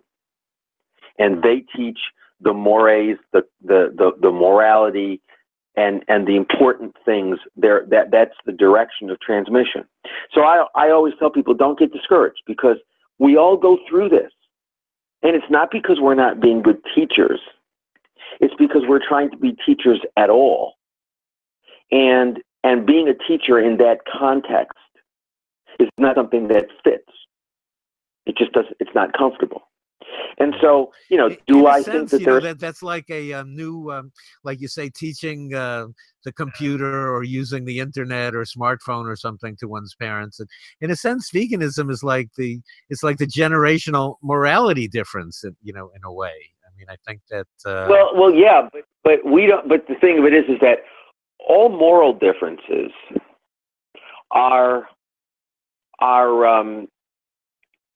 generational in the sense that, you know, I mean, if you think about it, Bob, when we were teenagers growing up in the 1960s, I think we had a lot of ideas that our parents, you know, that our parents just wouldn't accept. Now you can say, well, because maybe they were not great ideas, maybe perhaps true for some of them. Well, the older generation was more pro-war, it seemed, more pro-military. I mean, exactly. I mean, if you think back, you know, the people who were, I mean, how many of us had parents who were joining us in anti-war demonstrations? And the answer is, well, some of us did, but not many. You know, because that was just not, you know, it was like we were busy saying, you know, your society and the things that your society does and the sorts of things that you know, the sorts of things that the government believes are acceptable are not acceptable. And for the most part, our parents, you know, were conventional people who taught us that we should, you know, obey the government and think that the government was a good thing and that the government was acting in our interests. And we were saying, well, no, that's not true. And so my mother didn't want me getting drafted. That was for sure. Yeah, well, that's true. That's true. I do remember that quite well. That, you know, that. Were you part of that, or was the draft over by? Yeah. Absolutely. And so and my parents didn't want me getting drafted. And that's how I think we end the wars. Is we reinvent the draft. You know, we reinstate the draft, and nobody take away the pay. You know, one thing that we all learned about during the Vietnam time is that there would never be another draft, because that's exactly why the war came to an end, because the protests were motivated. I mean, in certain ways, it was sad on certain levels, in that, you know, when you don't have a formal draft, you still have a de facto draft, in that kids who can't get other opportunities in the society turn to the military for a career. So, you know, you have a lot of kids who are come from economically deprived backgrounds. You have a lot of kids who come from minority groups that are economically deprived, and so you don't have a draft, a legal draft, but what you have is basically a lot of kids joining the service because that's one of the few options that they really have. But one of the things that happened during Vietnam was that you had a lot of white middle class kids getting drafted. That was an unusual, that was not something people were going to tolerate. And so we'll probably never see another draft, because anything that basically requires the children of middle class people to go off to war is going to trigger a reaction. But I think that you know, so all sorts of moral teaching that go on with children, it's sort of defining of the generation, and for the most part, parents don't accept it. So just as most of our parents rejected most of the things that we had to say back then, you know, where we were saying, well, society has to change, it's immoral, and there are all sorts of things that we were proposing to take its place. I think they react to veganism the same way. It's not that they evaluate the arguments on the merits. That's the thing. It's not that they're not evaluating the arguments on the merits. They're reacting to the fact that their kids are trying to tell them they're doing something very, very wrong. And so, you know, and so we talked about that. We talked about, you know, another thing that comes up a lot is, how do you discuss these things without being, you know, people always think you're being judgmental. That's a really important point. Yeah, that's right. They do. And it's something that animal advocates have to learn to do, and to do better than they do now, which is, you know, yes, it is true that,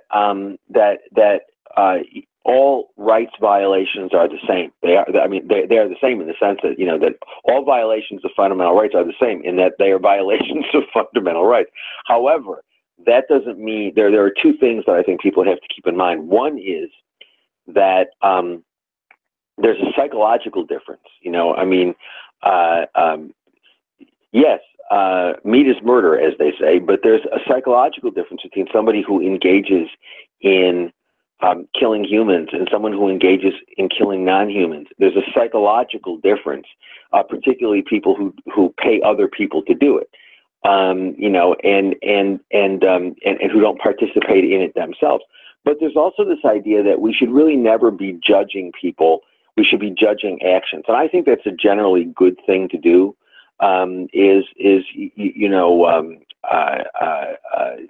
It goes back to St. Augustine in the 5th century. This idea of, I guess, the way Gandhi expressed it was, hate the sin, love the sinner, sort of thing.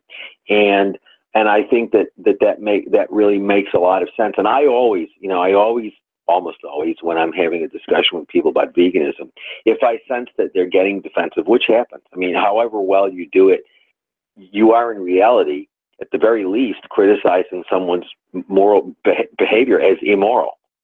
And, you got to face it. I mean, people get upset when you do that. And they react because they believe that you're judging them. And I always try to tell people when I'm discussing veganism with them, I generally say very early in the conversation, please understand something. I don't understand your moral motivation. It's really difficult to know what goes on in people's hearts and why they make the choices that they make. And I want to make it clear to you that I'm not here. I'm not a priest. I'm not here to discuss with you your soul or your, who you are as a person morally. I'm here to say that I think some of the choices you're making are morally unjustifiable and they're just wrong.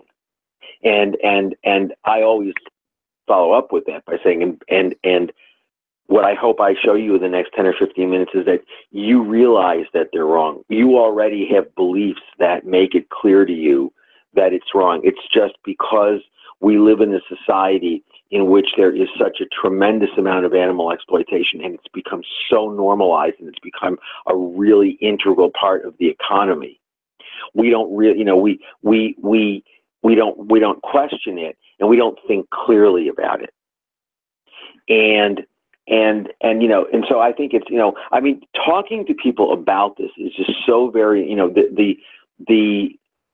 there's so many things you have to sort of keep in mind when you're talking to people about veganism, that you have to be sensitive about. There always is that underlying moral superiority. I mean, I did get a letter at Green 960 in San Francisco from a listener who said, your show is dripping with moral superiority and I'm not going to listen anymore, so I'm thinking, well, I guess for this guy, if he continued to listen, he'd have to do something about it, I mean, I don't know.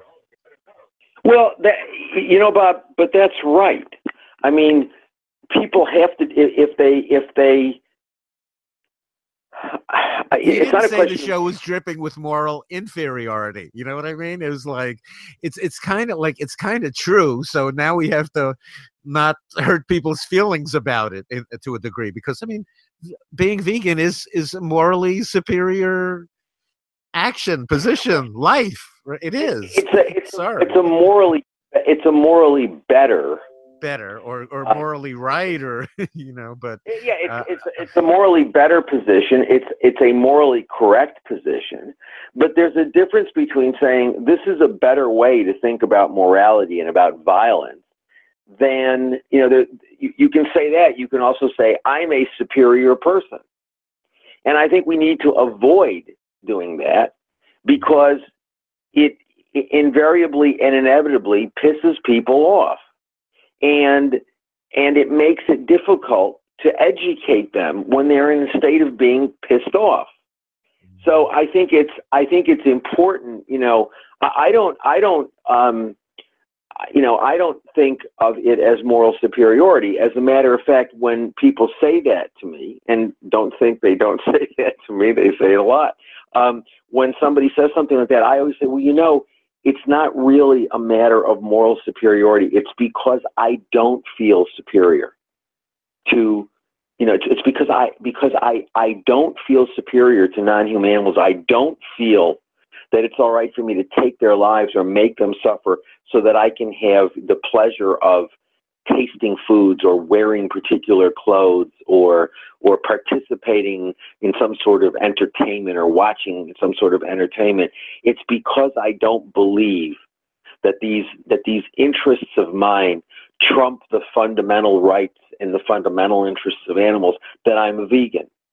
So it's really what's ironic about what you're saying is it's not really a matter of moral superiority at all. It's on the contrary.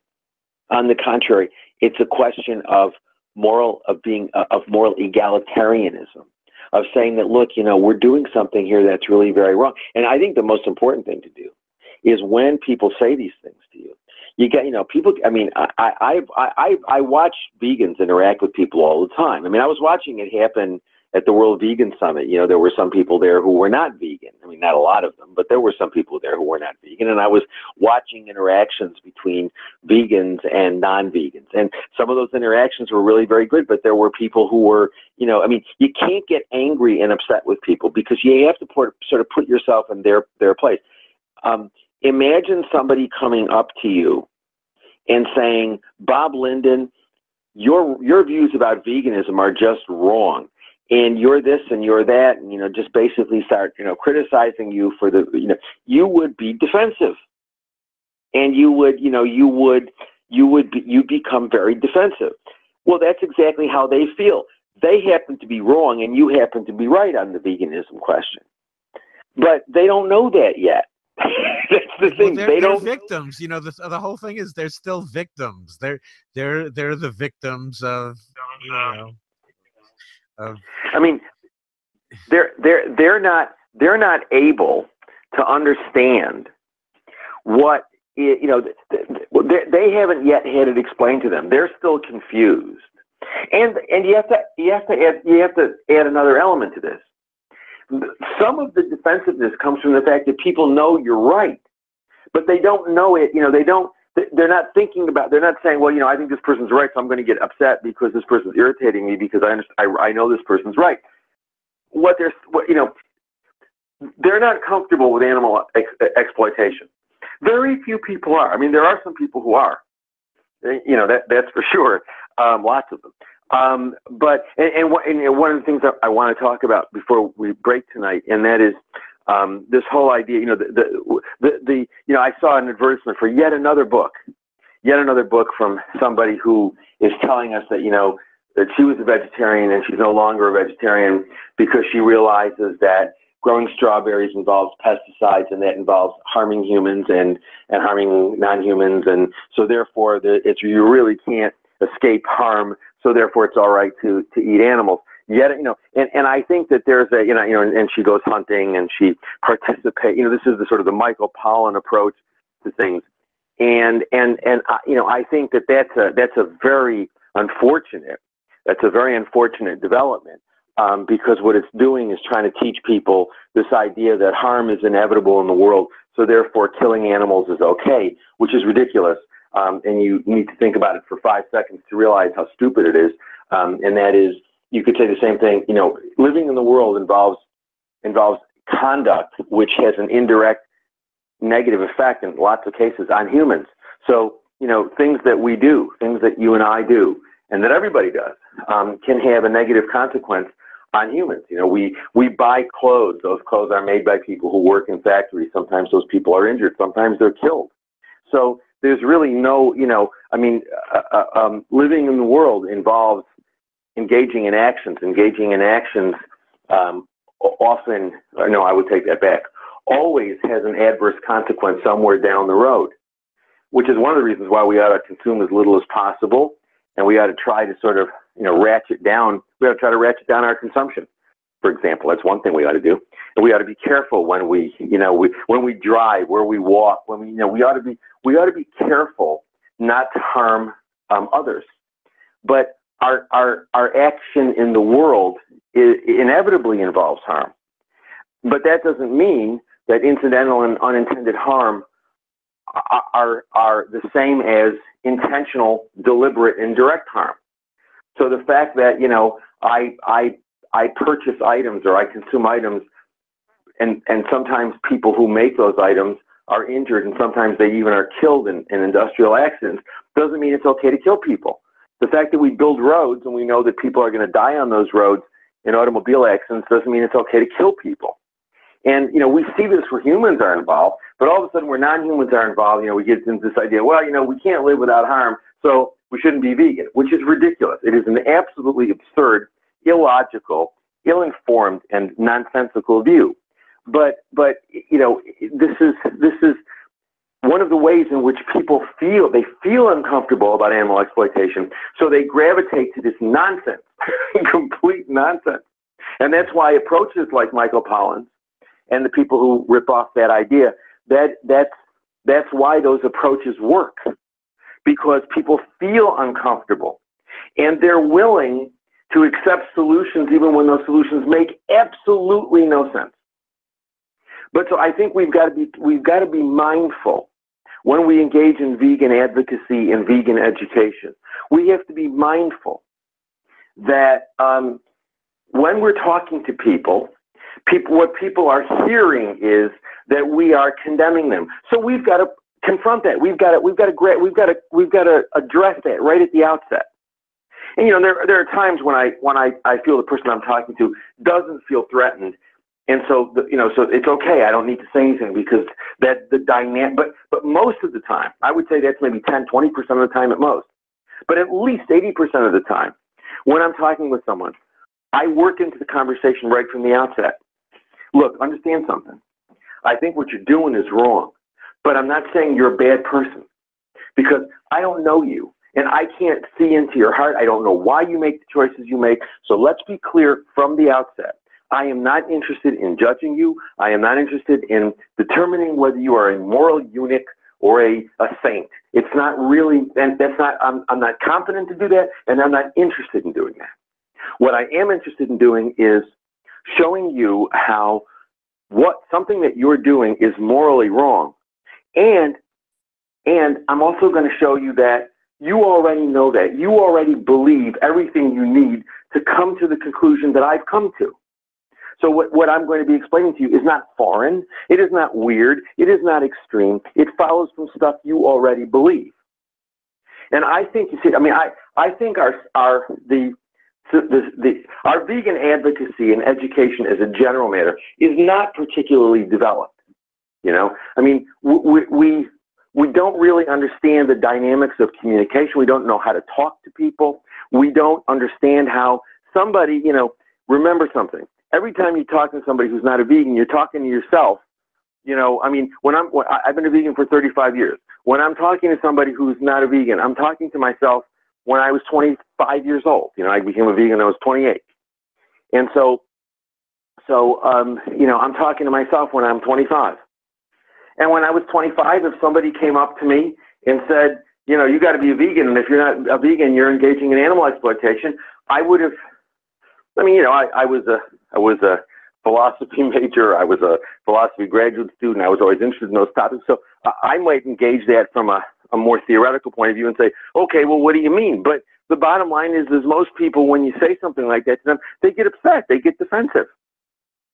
And I don't think we're mindful enough of that. And I think we've got to be mindful of that.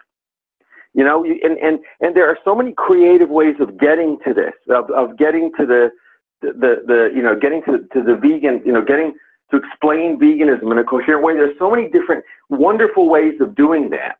And we oftentimes just go, we gloss over them. We ignore them. We get frustrated when we're talking to our parents. We don't realize that, that we're doing something really unusual and unnatural. We're teaching our parents morality. Wow, that doesn't happen in this society. I'm not sure it happens in any society. Sure as hell doesn't happen in this society. Western culture is not big on children teaching parents about morality.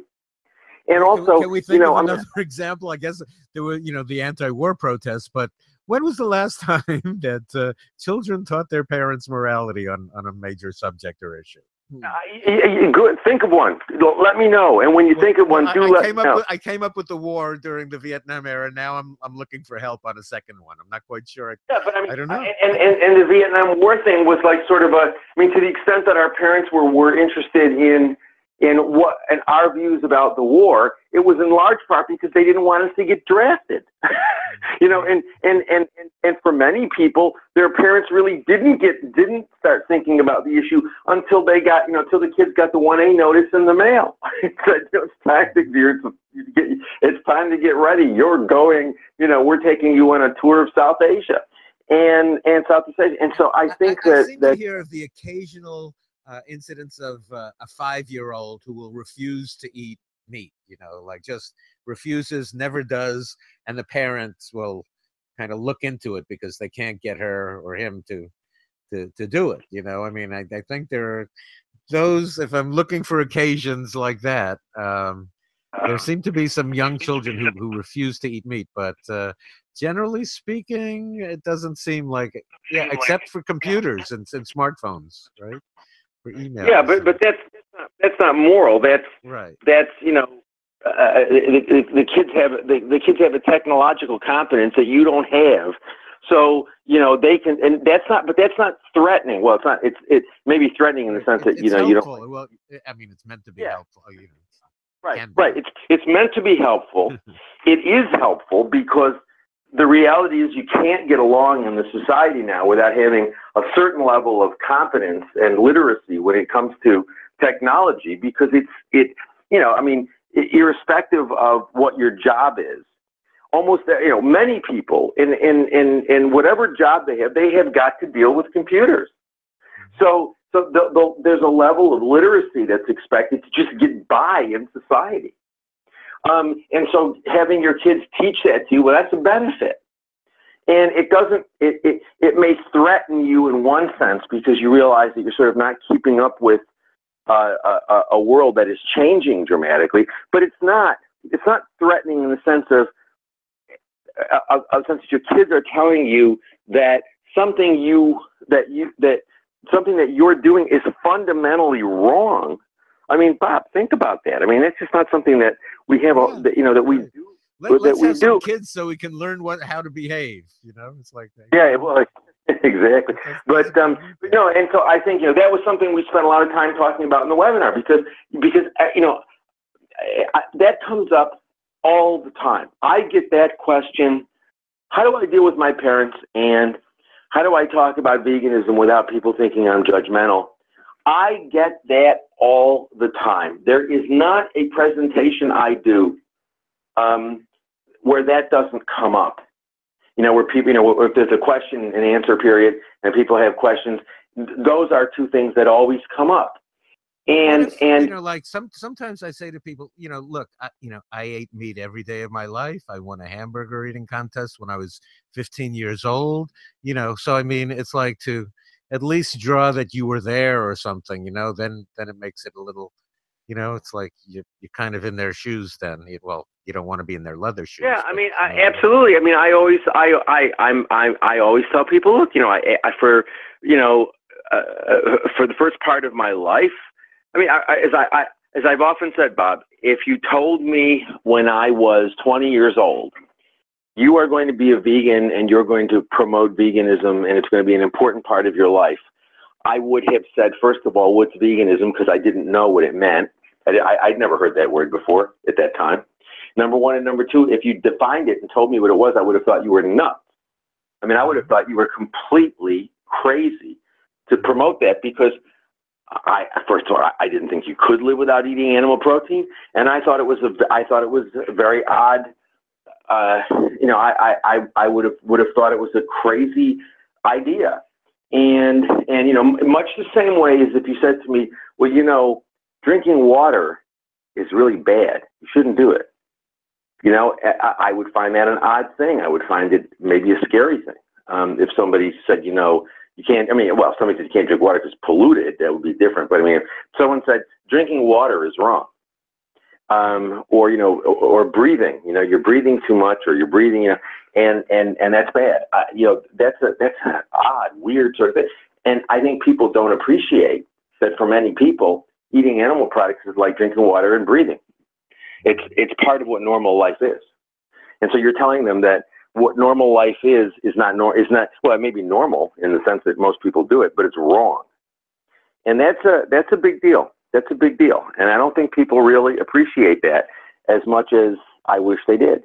And I think it's a general matter. I mean, this is one of the things we're trying to do, Ann and I are trying to do in this new book, which we're in the process of writing now, is, well, not now, I'm talking to you now, but I mean, we're presently at this time of our lives writing this book about vegan advocacy, in part because we really think that people don't know really about how to advocate for veganism in creative, intelligent ways, and that, to the extent that they engage in advocacy in any way, they're generally, not always, but generally promoting it from the standpoint of reduce suffering, the whole reducitarian thing, and eat cage-free eggs and crate-free pork and happy milk and all that sort of stuff. And that's a disaster. That's a complete disaster.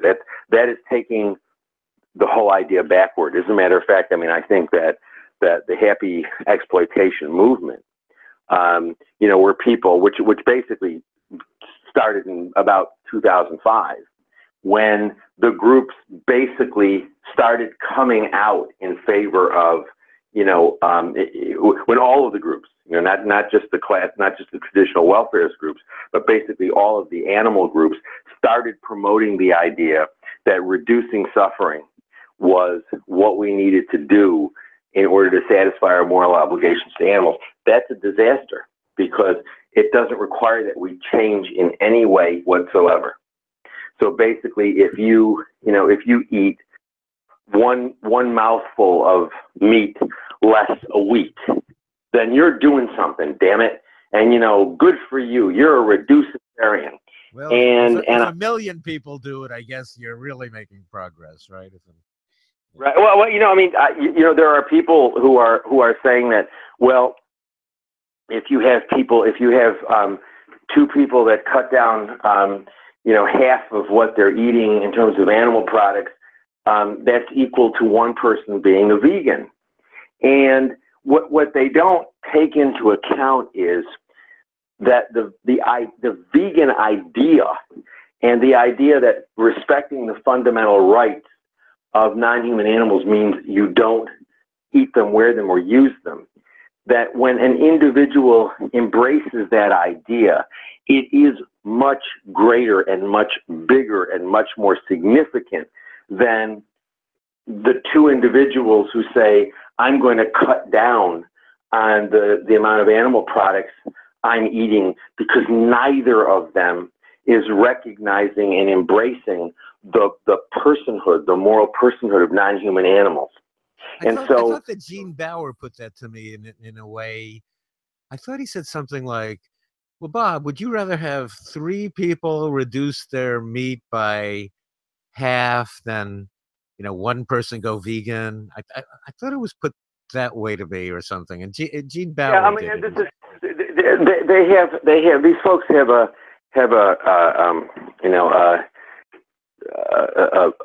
package of like 3 or 4 things that they say. And one of them, I mean, whether Gene Bauer said it to you or whether Bruce Friedrich said it to you or whether Paul Shapiro said it to you or whoever said, because they all use it, is this idea that, well, aren't we better off having 3 people reduced by 50% than one person reduced by 100%?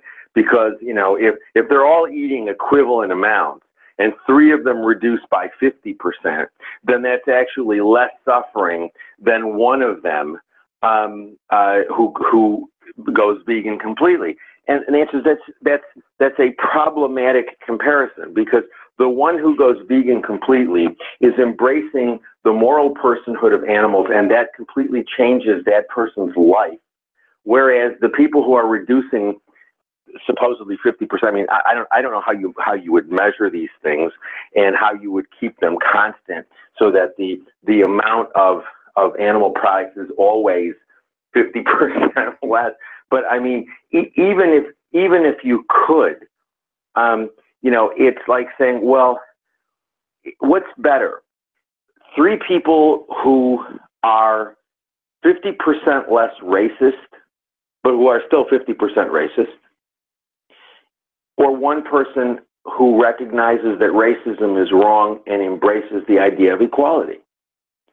And to me, the answer is clear. It's the person who embraces equality. I would much rather see, if I had a choice of 3 people who tell 50% fewer racist jokes and spit on 50% fewer people on the street who they perceive to be inferior to them, and the one person who embraces equality, I'll take the one person who embraces equality. And so, you know, but I mean, it's the times we live in, we have to have these discussions. But I do think that, you know, the amount that generally we haven't done a very good job educating. And I think that was one of the reasons why so many people showed up to both of the World Vegan Summits, was that people really want to learn how to talk to people about veganism, and they don't really know. I mean, the movement doesn't tell them, because the movement's not interested in promoting veganism. Movement's interested in promoting reduction of suffering, so that it can basically get everybody involved in the movement, by which is meant everybody contributing money. So they've got a vested interest in not teaching people how to advocate for veganism, number one. Number two, they don't teach people much of anything at all, because their solution to the problem is send us a check, we'll do it for you. So the movement is not a movement which is encouraging people to engage in activism of any sort. Activism is sitting down and writing a check or going online and, you know, and giving a donation to the groups. That's what activism is. And what do you think of people who feel that it's an imposition to talk about veganism to other people? Like, who am I to, you know, try to get other people to adopt my values? I don't really want to impose on them, yet they're, you know, like they're. Well, I mean, again, the question is, what does morality mean to you? I mean, would you say that where racism is concerned or sexism is concerned? If somebody was talking about sex trafficking, it's a major problem. It's a form of slavery, actually. I mean, it's not chattel slavery in the traditional sense, but it's close to it. And it's a major problem we have. That really, you know, for a while we were talking about it, and now it seems we don't talk about it all that terribly much. You know, or as much as we used to. But it's a major bubbling problem under in the alternative media right now. So it's going to break at some point, because there's a lot of talk about human trafficking. Even that the Trump's Department of Homeland Security came out with a PSA regarding human trafficking, which is very different. You know, so. Well, I'm glad that people are paying attention to it. But if we're talking about human trafficking, and somebody says, you know, well, you know, I just don't feel comfortable about trying to impose my views on people about, you know, bringing women here under false pretenses so that they can serve as sex slaves or something like that. You know, we would say, well, wait a minute now. It's not a question of imposing it. There's something wrong here. It's going on, and we got to stop it. We got to stop, you know, we got to stop it, and we got to condemn it. We got to be clear that it's wrong. It's because people are speciesist, and they don't even realize they're speciesist. When it comes to animals, they don't want to take a position, or they don't want to, quote, impose, end quote, their views on others, because they think that the imposition of their views is wrong. It's a bad thing to do. But they wouldn't say that where humans are involved. The speciesism of all of these things is palpable, profound, and very sad. Because, you know, animal people don't realize how, or people who think of themselves as animal people, don't realize how incredibly speciesist it is. And I mean, so I think, you know, I always tell people, look, whenever someone makes an argument to you, always put it in human terms. And if you find it uncomfortable, inhuman, or wrong, or upsetting, or obscene in human terms, then don't think about it in non-human terms. Unless you can come up with a reason as to why it's all right to think of it differently where animals are concerned. I mean, one of the things I get a lot is when people say, well, we would not propose humane rape because rape's already against the law and everybody thinks it's wrong. And the answer is, sorry, yes, it is against the law, but the law is not enforced for all intents and purposes for all sorts of reasons, because the patriarchal legal system we take it more seriously than we used to, but we still don't take rape seriously, and because laws just reflect, laws reflect the morality of the society, and rape is still an incredibly pervasive problem. Like 1 in 4 women, who get to age 22 in our society are either victims of rape or attempted rape. I mean, and that's what that's the number we come up with. And in the military, Yeah, exactly. Based on what we know, my guess is it's probably more. It's probably higher. I mean, if what we're saying is 1 in 4, and we know it's 1 in 4, and we know for a fact that most women or many women are very embarrassed and unwilling to talk about that sort of battery and violence. And so they don't talk about it. And so the ones who are willing to talk about it allow us to say 1 in 4. It's probably more than 1 in 4. I don't know whether it's half, but it's probably closer to half than it is to a quarter. And so it's a pervasive problem. It doesn't really matter whether it's illegal. It doesn't really matter. What matters is it's a behavior which is pervasive and is on some level, despite what we say we believe in saying that it's wrong, it's still a behavior which is pervasive in the society. And in that situation, in a situation like that, we would not say, well, the reality is rape is a problem. It's a pervasive problem. Whether it's illegal, whether it's not illegal, sort of irrelevant, because it's a problem. And we ought to, and a lot of it is violence. So we ought to promote campaigns where people do less violence, and we ought to tell them that, they're reducitarians if they rape somebody, if they're engaging in coercive behavior, and they're doing it 3 times a week. If they cut it down to 2 times, they're reducitarian. We ought to praise them. People would think that is outrageous. Nobody would accept that. And if you said, but wait a minute, what's wrong with that? Because you're reducing suffering. People would say, reducing suffering is not enough in this situation. We must be clear that there are fundamental rights violations going on. When it comes to animals, we don't do that. And so the question is why? Why don't we do that? And there are no good answers. And the only answer is in all these things is because we value animals less. We think that animal exploitation is just a different sort of thing because we don't think animals matter as much. Now, if you think that animals matter and that as far as, that all sentient beings have the right not to be used as resources, then we're all equal in that way. And that means nobody gets used as a commodity. But that requires us to be vegan. And so, but look, I think we need to be doing a better job of teaching people how to advocate. We don't do a good job doing, there's no model for that. It's like your parents. It's like teaching morality to your parents. There's no model for it because in the model that has been developed by the movement is a model of you write the check and they deal with the issues. You shut up and write the check. Don't criticize us. Don't tell us what to do. Just give us your money and we'll do it. We're gonna solve the problem. Write the check. And we'll all go vegan by eating cage-free eggs. Exactly. They don't even say that. We don't even hear anything about vegan. We don't even hear that. Well, no. In fairness, Bob, I think these groups are pretty good about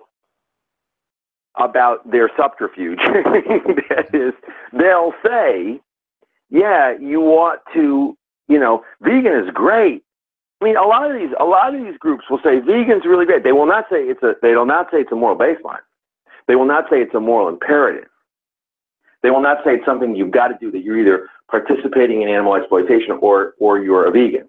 They're not going to say that. They're not going to say you have a moral obligation to go vegan. But what they will say is vegan's great. That's the best way to reduce suffering is go vegan. But if you don't go vegan, that's okay too. So they're pretty good. I mean, I've heard HSUS people say that. The PETA people say that. The Mercy for Animals people. They all basically say, veganism is great.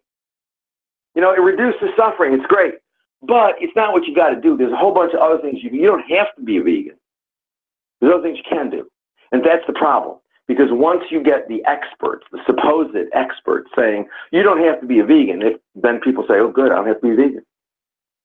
You know, I don't have to be vegan. So that's good for two revenue streams. The vegans here, you know, going vegan is great. So they'll write the checks. And the others here, you know, buy Certified Humane. And they write the check too. I see this all the time on my page where people show up and say, I'm a vegan, I support these organizations because they are supporting veganism. They do want people to go vegan. And when you try to, you know, and so these groups talk out of all sides of their fundraising mouths. You know, they'll say to the people who are vegan, they'll say, we want people to go vegan. To the people who aren't vegan, they're going to say, you know, you don't have to go vegan. I mean, you can find all sorts of positions. They articulate all sorts of positions. You know, someone will send on the audience of the moment. Exactly. So someone will send me, you know, I will post something, you know, that Mercy for Animals has said that is not supporting veganism. And someone will send me something that Mercy for Animals said that promotes veganism. And so my response is, well, we've got an interesting situation here. The thing that I posted very clearly does not promote veganism. And the thing that you sent me does promote veganism. So maybe what's going on there is exactly what I've been saying for 30 years is going on, that these groups are basically trying to keep the donor base as broad as possible. So they'll tell group X, you know, if they'll tell the vegans, yeah, go, you know, vegan is great. You know, here's our kit. And, you know, we don't use the word vegan, but all the recipes are vegan. We don't say vegan, we say veg. We say go veggie. Okay, and all the recipes are vegan. Plant-based. Yeah, we're plant-based, but we don't use the word vegan. And then, you know, and so the people who are vegan say, yeah, wow, that's great. That's really clever. And then to the people who are not vegan, they say, well, you don't have to go vegan. You know, if you eat cage-free eggs, if you eat crate-free pork, if you eat less, and you know, if you go to Walmart and buy your egg. Walmart's great. They're gonna, in another 4 million years, they're gonna phase out caged eggs, and they're gonna be still caged eggs, but they're gonna be slightly larger cages. And so, you know, they're going cage-free. 3 million years, they'll say they can't afford to do it, but that's okay. Right. Exactly, but cage-free eggs, you know, Walmart's just announced that, you know, in another 250 million years, they're going to be cage-free. So Walmart cares about animal welfare. So what have you done? You've now made those people potential donors, because the people who are buying their eggs at Walmart saying, I'm an animal person. So, you know, it's a really, so that's the model of activism. That's the model of activism. It's dysfunctional. It's pathetic. But we've got to do something we've got to come up with something to put in its place, which was one of the reasons why I think there was so much interest in both of the World Vegan Summits and why people showed up. The thing that they wanted, many of them, was they were saying, teach me how to teach people about veganism. I mean, that was something we were hearing from everybody who was showing up there, was, you know, in one form or another. They were saying, you know, how can I advocate? How can I be an animal advocate? Because there's no model for that. The model is sit down, shut up, and write a check. That's the model. Just like the model for, you know, for education in families is parents educate children. You know, and there's really, you know, people get upset, you know, and similarly, when you say to these groups, I want to do vegan advocacy and I don't want to advocate for welfare reforms, they get upset. No, you're not getting it. You're supposed to shut up, write the check. We're the experts. We're the experts. We make the decisions about what gets done, and we're going to go after the abuses. You know, I mean, the things, I mean, I get tons of things. I get tons, because, you know, I'm on people's mailing lists, on their email lists. I get tons of stuff from these groups, and it is appalling. It's appalling. You know, every time I get something from the Animal Legal Defense Fund, it makes me ashamed to be a lawyer. I mean, and I mean, I'm somewhat critical of the profession, but I mean, I think that it's this going to people and saying, there's somebody did something cruel to a dog. We've got to stop this. We've got to have zero tolerance. Give us money so that we can go after this person who did this horrible thing to the dog. Recognizing that anti-cruelty laws apply to a very small percentage of the things the bad things we do to animals. They focus on idiosyncratic, pathological situations where the kids tie the dog to the tree and blowtorch the dog. Okay? But that does not represent, that represents a minute fraction of a minute fraction of a minute fraction of a minute fraction of a minute fraction of 1 millionth of 1% of what we do wrong with animals. So, but we, it's a machine. It's a business. It's a business. And we have not, the movement has not educated people, excuse me, about becoming educators, because the movement doesn't want educators. The movement wants check writers. That's what the movement wants. The movement's not really interested in educators. It's interested in check writers. And that's the problem, Bob. That is the problem. And again, that's what is the movement? It's like the rancher advocacy groups appoint themselves the movement. It's like, who is the movement anyway? Who appointed it or them? So. I agree. Who appointed? That's a wonderful. It's an interesting question. Who appointed them? And the answer is, I don't know. I didn't. You didn't. But you have enough money. You have enough money. You can appoint yourself. If you have enough money, you can do that. So exactly. Go out and start a group, and appoint yourself an expert, and then you can tell people what the right thing is. And if anybody criticizes you, you can claim that they're harming animals because they're being divisive and they're being this and they're being that. I mean, it's sort of comical. It's really sort of comical. And again, I go back to a statement I've made to you many times. When I wrote Rain Without Thunder, I never thought it would ever get as bad as it is now. And the 20 years ago that I wrote that book, and I thought things were bad then, but I thought they'd get better. Boy, was I wrong. Was I wrong? That applies to almost everything. So welcome to the world. But what I didn't understand was that it's a business model. And what I was doing in the 1990s was thinking that it really was a social justice movement, and that people were really interested in justice for non-human animals.